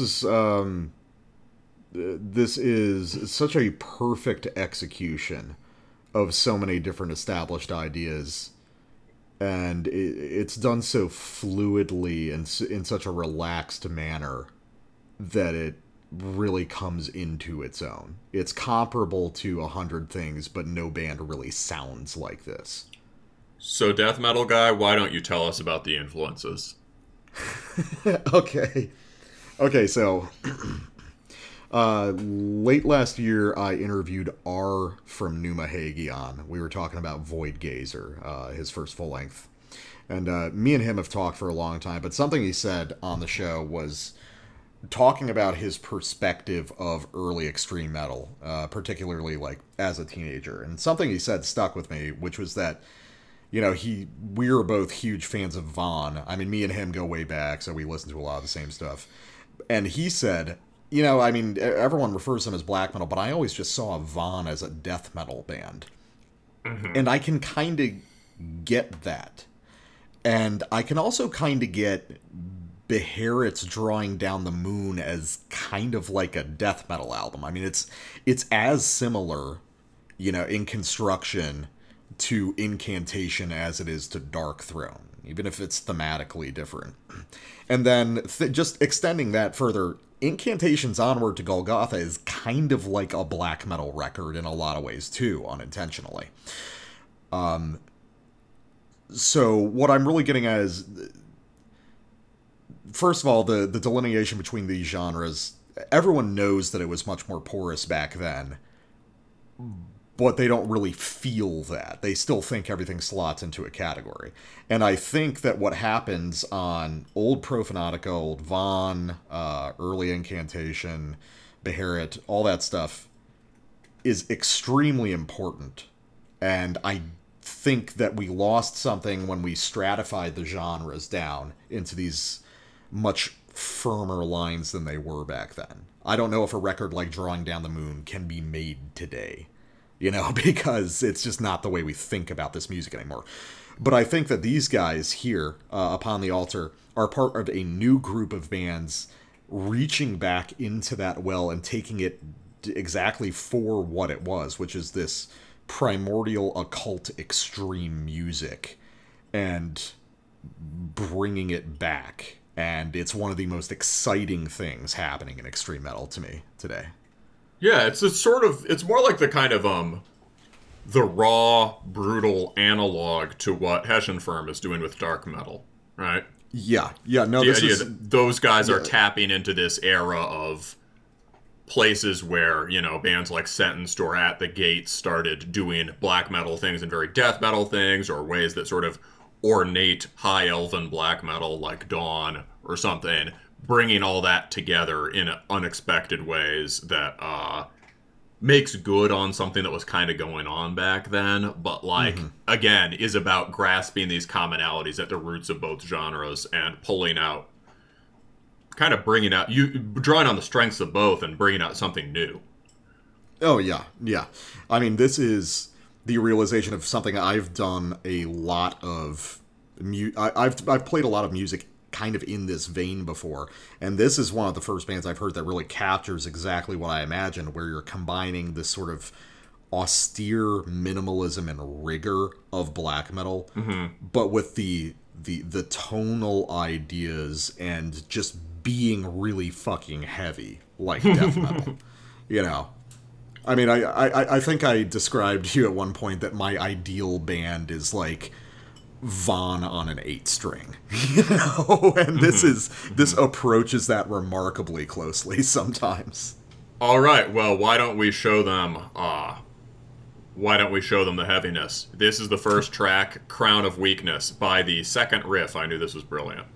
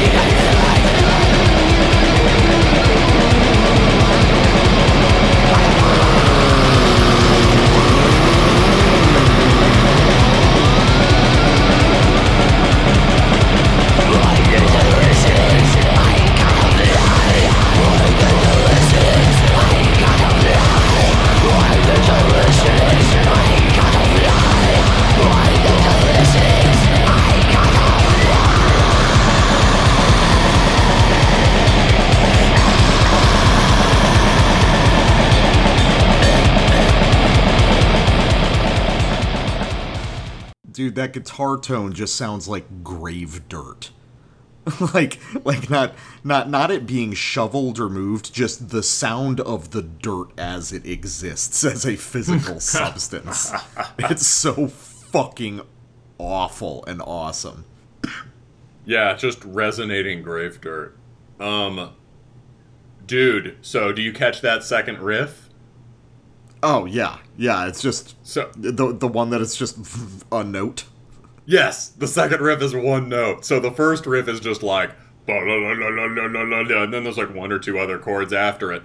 And then as soon as it opens up into the groove, it's just one note. Yeah. It's... Which is like my ideal for this style. Oh, no, I think that... honestly, it's so... Because you called this out before I did it, which was, like in your notes on it. This is so remarkably similar to a lot of my own music that I've done. It's like, these guys are listening to exactly the same things that I'm fixated on. and it's just very strange to hear it coming from someone else, you know? There's similar kinds of play with space here, and parts of, although it's got a very robust low end in a way that your stuff deliberately de-emphasized, there's still kind of a hollow quality to the sound. It's not classically cavernous, but it's very ghastly. Yeah, it's got that negative space thing. Yeah, you got the grave dirt low end, and then there's just a bunch of kind of floating spectral fry noise over it. Yeah. Oh, it's so sick. Also, love those just totally fucking blown Ride for Revenge vocals. You know what it is? It's that none of it is actually cranked up that loud. Except for maybe the low end. Everything else is... And the low end and drums are loud, but, like, vocals are back, too. The higher guitar stuff is back. Mm-hmm. Yeah, it's, it is oddly quiet, in a sense. But that's just because it's so infused with low-end rumble that you can't really raise anything else without it clipping to death. Yeah, this album basically has sub-bass. Oh, yeah. The rumble... well, I mean, like, one of my other favorite bands that I fixate on is Grave Upheaval. And this is much more like music than Grave Upheaval, but it's got a very similar vibe going on. Yeah, also just, speaking of that, I got a Galaxy Brain meme for you, which is, one, no brain, play notes. Right. So that's your average Blasphemy or Revenge clone. Okay, it's your Phrygian scale power chords. Okay, number 2, don't play notes. That's Deifago, which is a band that you can't say they don't have a certain something, but there's not it's kind of, once you've heard 30 seconds of it, you've heard it. Yeah. 3. Play so many notes you can't hear them. Conqueror or Impetuous Ritual. 4. Play notes backwards. Antediluvian, Portal. 5. Play one note upon the altar. It really is. And no, there's a sample that I pull later on in this record where it's like, how ghastly and austere can we make these ultra low single string tremolo runs be? And it's like and it doesn't even make sense because we're out of those. We're out of every like tritone sequence played on single string tremolo, but it's like, fuck it, it still works, man. Yeah. All right. Okay. So just perfect metal name generator for a song, for an album, for a band, for a lyric, for any idea. It's like this came out of an ideal metal phrase machine. We have to sample the track Wolves of Napalm. Wolves of Napalm. I just want that to hang in the air for a little bit, that's what this fucking song is called. And yeah, it's glorious. So let's listen. The heaviest plural in metal. Yeah. It really is. Oh wait, you know what? Oh crap! On the Bandcamp, they spelled it right. Oh, okay, I gotcha. So damn, there's some even. So okay, well, I guess we have Did someone spell it differently on the YouTube? On the YouTube and on Metal Archive. So I guess it was put out that way at some point. But we're gonna choose Wolves because that's crushing. I think Wolves of Napalm rules. Yes. So let's listen to the first half or so of this song, where the main riff is basically a dark funeral riff played in Z flat, and it rules. So let's go.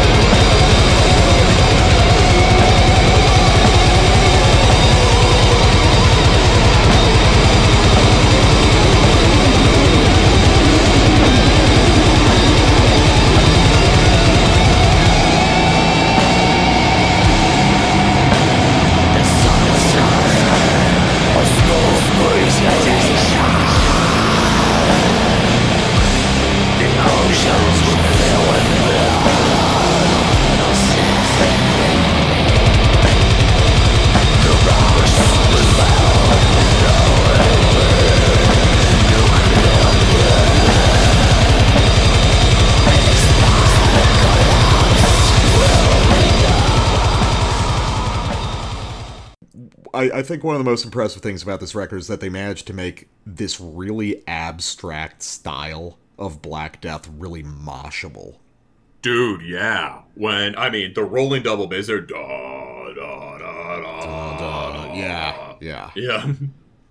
I mean, that's just a giant pit riff, but it's also just this insanely austere, like stern Black Death riff, and it's so elemental. I mean, we've probably heard that exact riff before in I think a lot of places. I think that's on a Grave record. It's probably on a Grave record. On the first Grave record, yeah. Yeah, it's probably also on, like, it's probably on an Incantation record. It's probably on a Demon Sea record. Mm-hmm. It's also probably, weirdly enough, like on Carcass's Symphonies of Sickness or something. It's primordial extreme music. Like, it's just this really dark cluster of minor scale notes played all within a single octave, which is like the elemental black or death metal riff configuration, you know? Mm-hmm. It's and I mean, honestly, a lot of the heavy lifting on this record is done by just the timbre of this music is off the fucking charts. Like when we were talking about Altered Dead, talking about how the sheer force of the production and the timbre of the instruments transformed it completely. A similar thing is happening here. Like, this is one of the best produced records I've heard in a long time for a specific purpose and style. Agree. I love the sound. I could, it's so... If you're into this shit, this is very pleasant to listen to. Yeah. You could listen to this, if we lived in the same location, we'd listen to this while getting super drunk, right? But you could also listen to this while, I have listened to this while like doing work.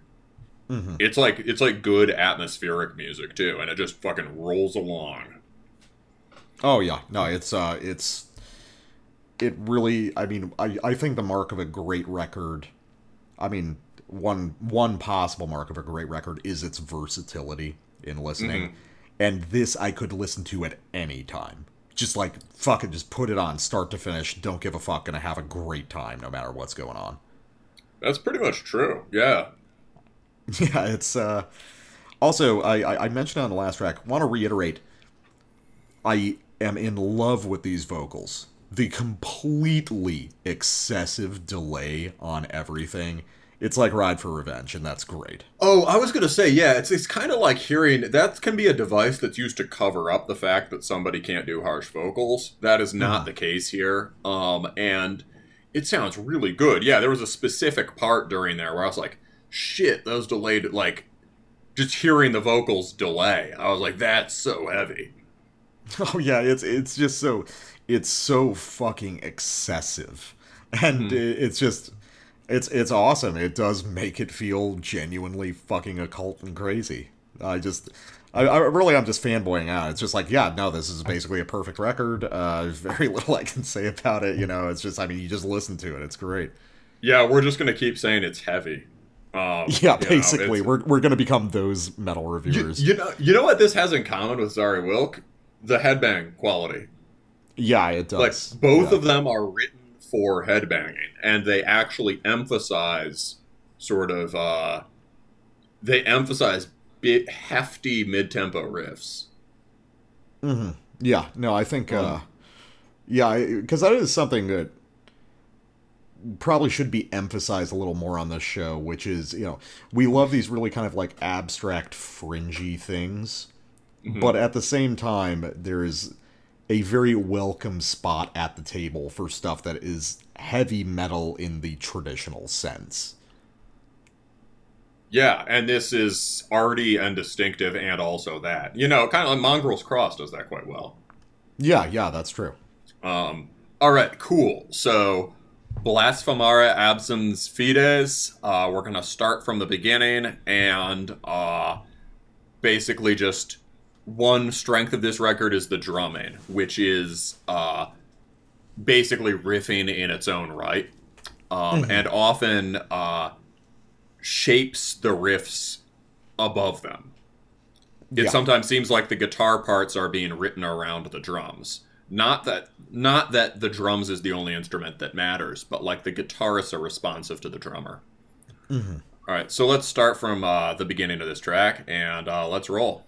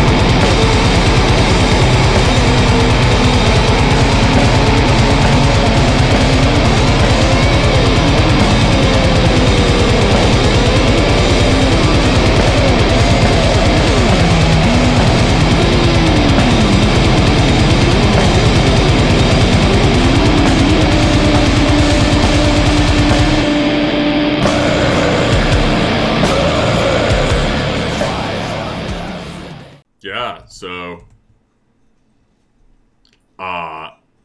just what the fuck were those broken blast beats at the beginning? They were really fucking awesome. Just the weird staggering kick drum there is very, very strange and awesome. I mean, that's like a stroke of genius. oh right, yeah, no, like- I love that. This is, so one of the great weaknesses or limitations of certain kinds of primitive Black Death is that it's drum music written around the riffs. Mm-hmm.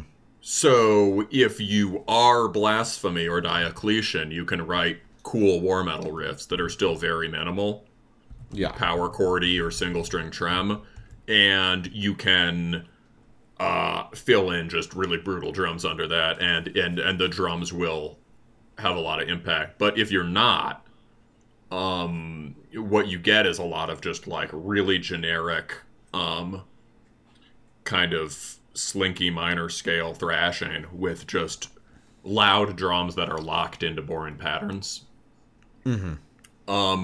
This is just, you could really hear how the drums were like the lead melody there, right? Yeah, they're directing the action of the guitars. Yeah, and so and it's so fluid. You get that sort of like bouncing broken blast, and then we're into the more sort of rolling beats. Or it's like into more of a it's into then this like pounding dun, dun, dun, dun, he's a master of the heavy half blast, which is like the best thing in the war metal toolkit. Just like dum dum dum dum dum dum dum dum dum dum dum dum dum dum. Great toms and bass throughout. And then eventually we just get to this roll, and that's one of his big things. Just and you can swing your arms around, knock a drink out of someone's hand, get beaten up by the bouncers. But yeah, it's that part is great too, and I love the solo. Yeah, that's something that's worth talking about, is like the bizarre atmospheric lead guitar stuff that happens across this record. It's like it seems they seem to be exclusively made out of just like dive bombs and like horrible trill notes and stuff. it's like it's all the like big breaks between phrases in a solo, but without any of the notes in between. It's so fucking cool. Yeah, that's how it should be. I mean, I feel like maybe people are starting to figure that out now, or just go for it. What it is there's a commendable lack of ego to it. Mm-hmm. It's like, yeah. I'm not showing off how great I am at guitar. I'm not playing a guitar solo. This is fucking black death metal, right? It's like I'm making noise to indicate my pleasure at playing guitar, you know? Yeah. It's like the old school, it's like the grind. Like, this is noise, not music. Thank you. Yeah. And and where that technique is coming from, it is ultimately coming from Discharge and Kerry King. Right? Mm-hmm. Who are my two favorite definitely. soloists. But, like, this is way more, there's way more, lots more you can do with it, right? There's way more, like, reverb here and psychedelic stuff. Who were we? Oh, Kala Kuma on the last episode also had these kind of ego-free solos, and his were more oriented around melody, but they were similarly, like, not about playing a rock solo in a metal song. Yeah. No, I think the idea of the noise solo as atmospheric tool is a big deal, and I want to start seeing people compose riffs just out of those things. There's so much you can do with that. Oh yeah, there's so much to just from which people have done. Well, once you're dealing with raw noise, there's just infinite sonic space, right? Yeah, no, I mean, it's like, well, Luke LeMay from Gorguts talking about when they wrote Obscura and how they were just kind of like humming ideas and making mouth sounds and just like making noises, and then they wrote the guitars to like translate those noises. It's like, when we start getting everyone writing riffs like that, there we go. That's the next best thing, is the abolishment of the note as the main form of musical expression. This is certainly, yes, this is one note / no notes. Yeah. Yeah. So, speaking of no notes, or a few notes either very carefully chosen or completely randomly chosen, I'm not sure. Title track, Absid ab Ordine Luminis. So I think this is the closest I've heard another band actually get to the record Joined in Darkness by Demon Sea, which, if anyone's listening and hasn't heard that, it's probably one of the 10 best metal records ever made. It's unstoppable. It's like the most evil thing ever created. So Demon Sea, if you haven't heard them, it's insanely, rigorously minimal black metal that actually just sounds kind of like death metal to me. Riffs of literally 3 single-string tremolo notes drawn out for unbelievable lengths. And you're going to get to hear these guys do the same thing here. And I propose we bring back a crucial primordial USBM technique, which is the riff where nothing happens very specifically.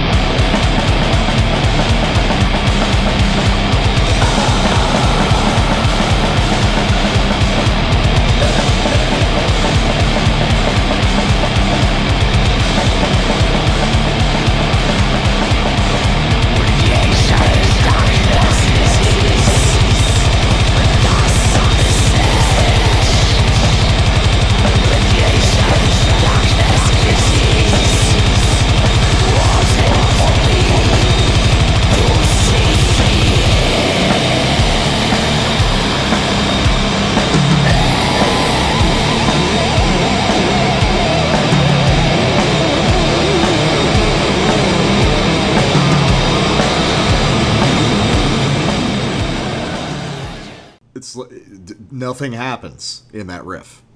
It's got literally no motion except gravity to it. It just congeals in on itself.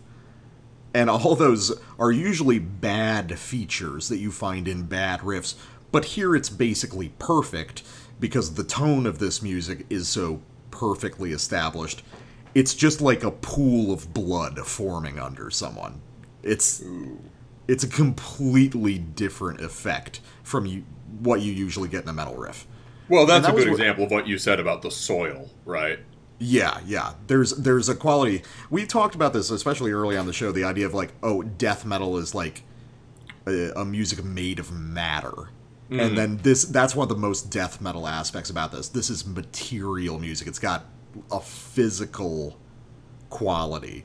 Like you could reach out and touch any of what's being played here. Yeah, and they're the kind of, usually formlessness is the kind of thing I complain about endlessly in a riff, but they're like, sounds stupid, but the formlessness is the form, right? Like, oh yeah. And it's being used, they're doing with power chords what they do in the noise soloing, which is breaking out of, basically like the melodic, keeping the same intervals as a death metal riff while breaking out of the conventional melodic parameters for it.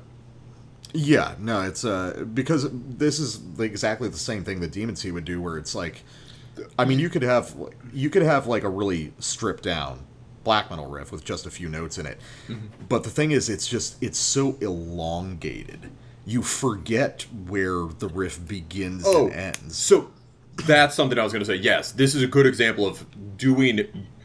It's a possibility that opens up because of the death metal influence, right? Black metal riffs kind of should have definite shape and drive, and they're usually shorter, right? But yeah, it's like, why not? When your riffing principle allows you to just do random chromatics and is supposed to sound bizarre and otherworldly, like you might as well just, you have range to try that, right? Yeah, it's just fucking just hold that note forever. And then just when you slip to the chromatic... You know what it's also like? It's also like the totally insane, emotionless tremolo riffs you hear in Mortician. Yeah, this is just all your favorite bands. This is all... Yes, this is the... I swear to God, these guys are, like, tapped into my brain. This is... this is, like, my ideal place in extreme metal. Is all of these convergent ideas, and then I've made music that attempted to unify all of them, and these guys have done it. These are the people, the only other people on the planet who, like me, saw the direct thread between Demon Seed and Mortician, and they decided to make a band out of it. Like, fuck yes.